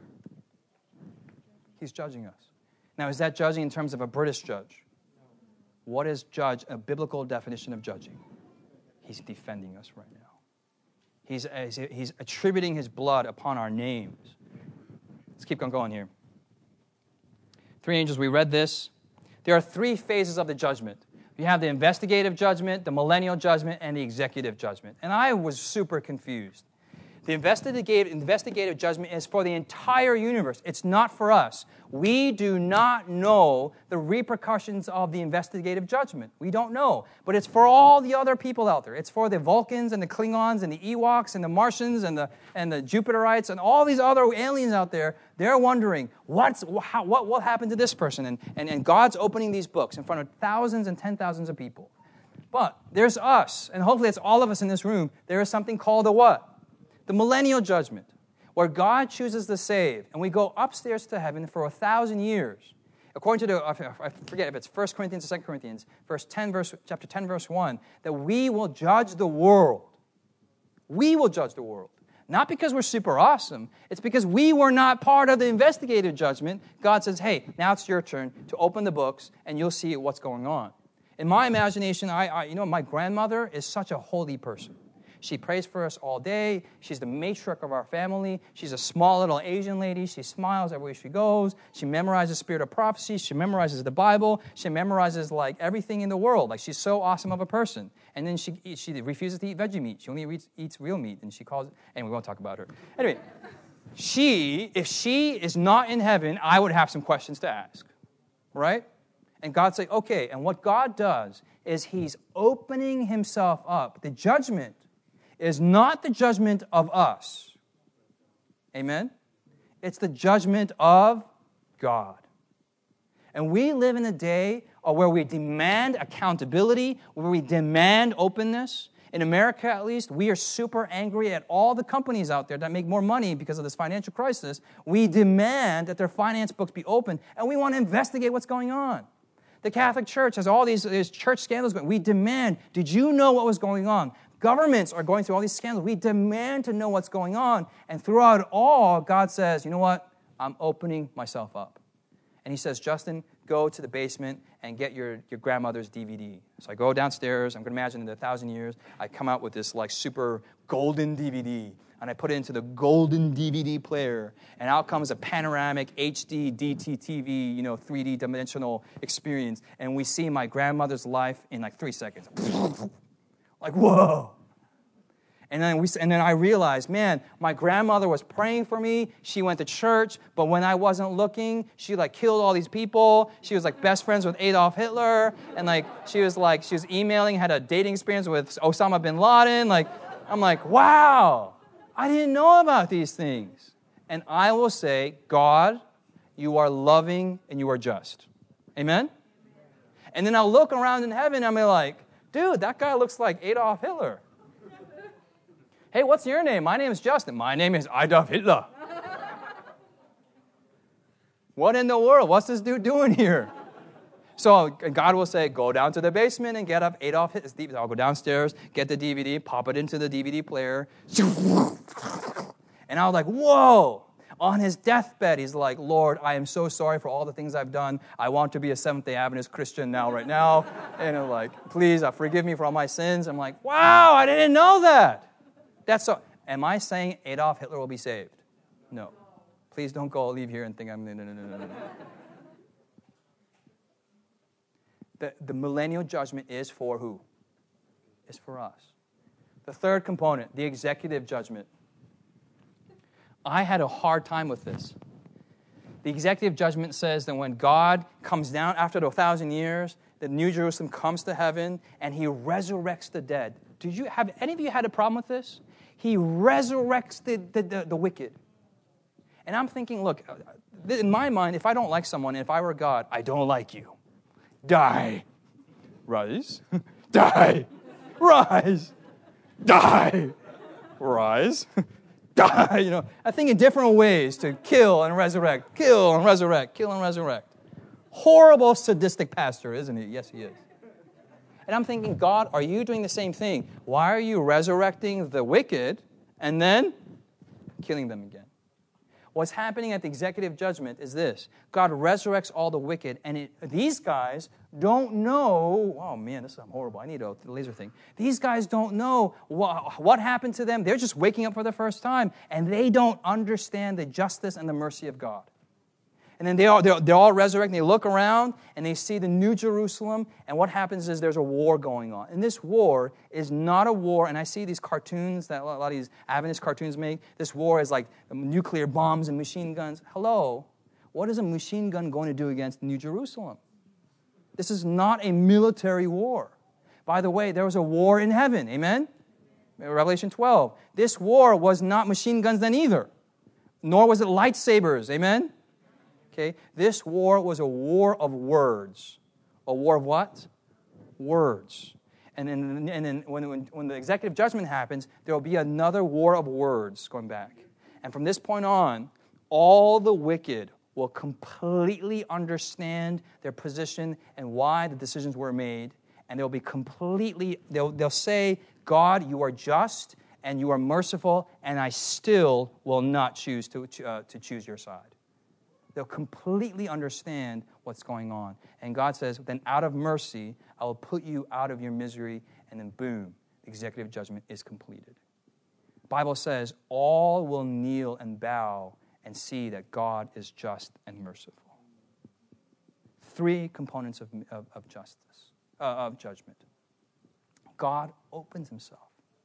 This is the message of the Day of Atonement. Amen? God opens himself. Jesus is open. He wants the whole world to know his character. Jesus could have easily said, you know what? Satan, what? Bam. Reboot. But he doesn't. He's actually playing through the events in history. And this is how God's character is revealed through time. If you guys are scared of the judgment, there are theologians out there, because they're so scared, they say the judgment does not occur. They deny the judgment. But rather deny the judgment, get to know the judge. Amen? Get to know the judge, because he's a pretty good judge. Amen? And he's on your side. Daniel 7:22, just two more sections here and we're done. Judgment was given to the saints. In Hebrew, it says, given in favor of the saints. Judgment is looking for the positive components and in defensive mode rather than offending. And lastly, our assurance is in Romans 8:34. Who is he that condemns? It is Christ that dies, Yea, rather, that is risen again, who is even at the right hand of God, who also makes what? Intercession for us. This is our Jesus. The same guy who died for you is also judging us. 1 John 2:1, my little children, these things write unto you, that you sin not. If any man sin, we have an advocate with the Father, Jesus Christ the righteous. Today, are you happy about the good news of the judgment? If you have your faith in the Lord Jesus Christ, you have nothing to be worried about. If you have problems, tell the Lord Jesus. If you have sins, tell the Lord Jesus. If you have addictions, tell the Lord Jesus. If you have secrets, tell the Lord Jesus. And He'll make all these, He'll work these things out for you. Amen? Are you confident in the Adventist message? Are you confident that the Adventist message is a natural progression of the Christian gospel out there? It is Christianity 2.0. It is not another gospel. It is a natural ear of Christianity. Amen? I don't know what ear is. I used ear. How many of you want to be a follower of the Lord Jesus Christ? Let's pray. Father in heaven, Lord, we ask. Well, Lord, before we ask, we do thank you. And Lord, I pray that if there's been anything of my presentation that is out of character with the will of heaven, I ask for forgiveness. And Lord, I know you will forgive, but Lord, also undo those mistakes. But Father, we've attempted to base everything out of Scripture. And Lord, after this study, I've had, and hopefully my brothers and sisters have had, a clearer picture of the Lord Jesus, on who He is, what He's doing, where He is, and the times that we're living in. But Lord, at the end, may we be more like Jesus as a result. May we be completely open, completely sincere, completely loving, completely just and merciful as well. Father, have patience with us. Have mercy upon us. Remove all fear from our minds and grant us a level of confidence that's not elitist, but a boldness that's willing to go out into the world and to bring people out of a falling system that you call Babylon. This is our humble prayer in Jesus' name. Amen. This message was recorded through a partnership between GYC and GYC Europe at the 2012 conference in Linz, Austria. GYC, a supporting ministry of the Seventh-day Adventist Church, seeks to inspire young people to be vibrant, Bible-based, and Christ-centered Christians. To download or purchase other resources like this, visit us online at gycweb.org.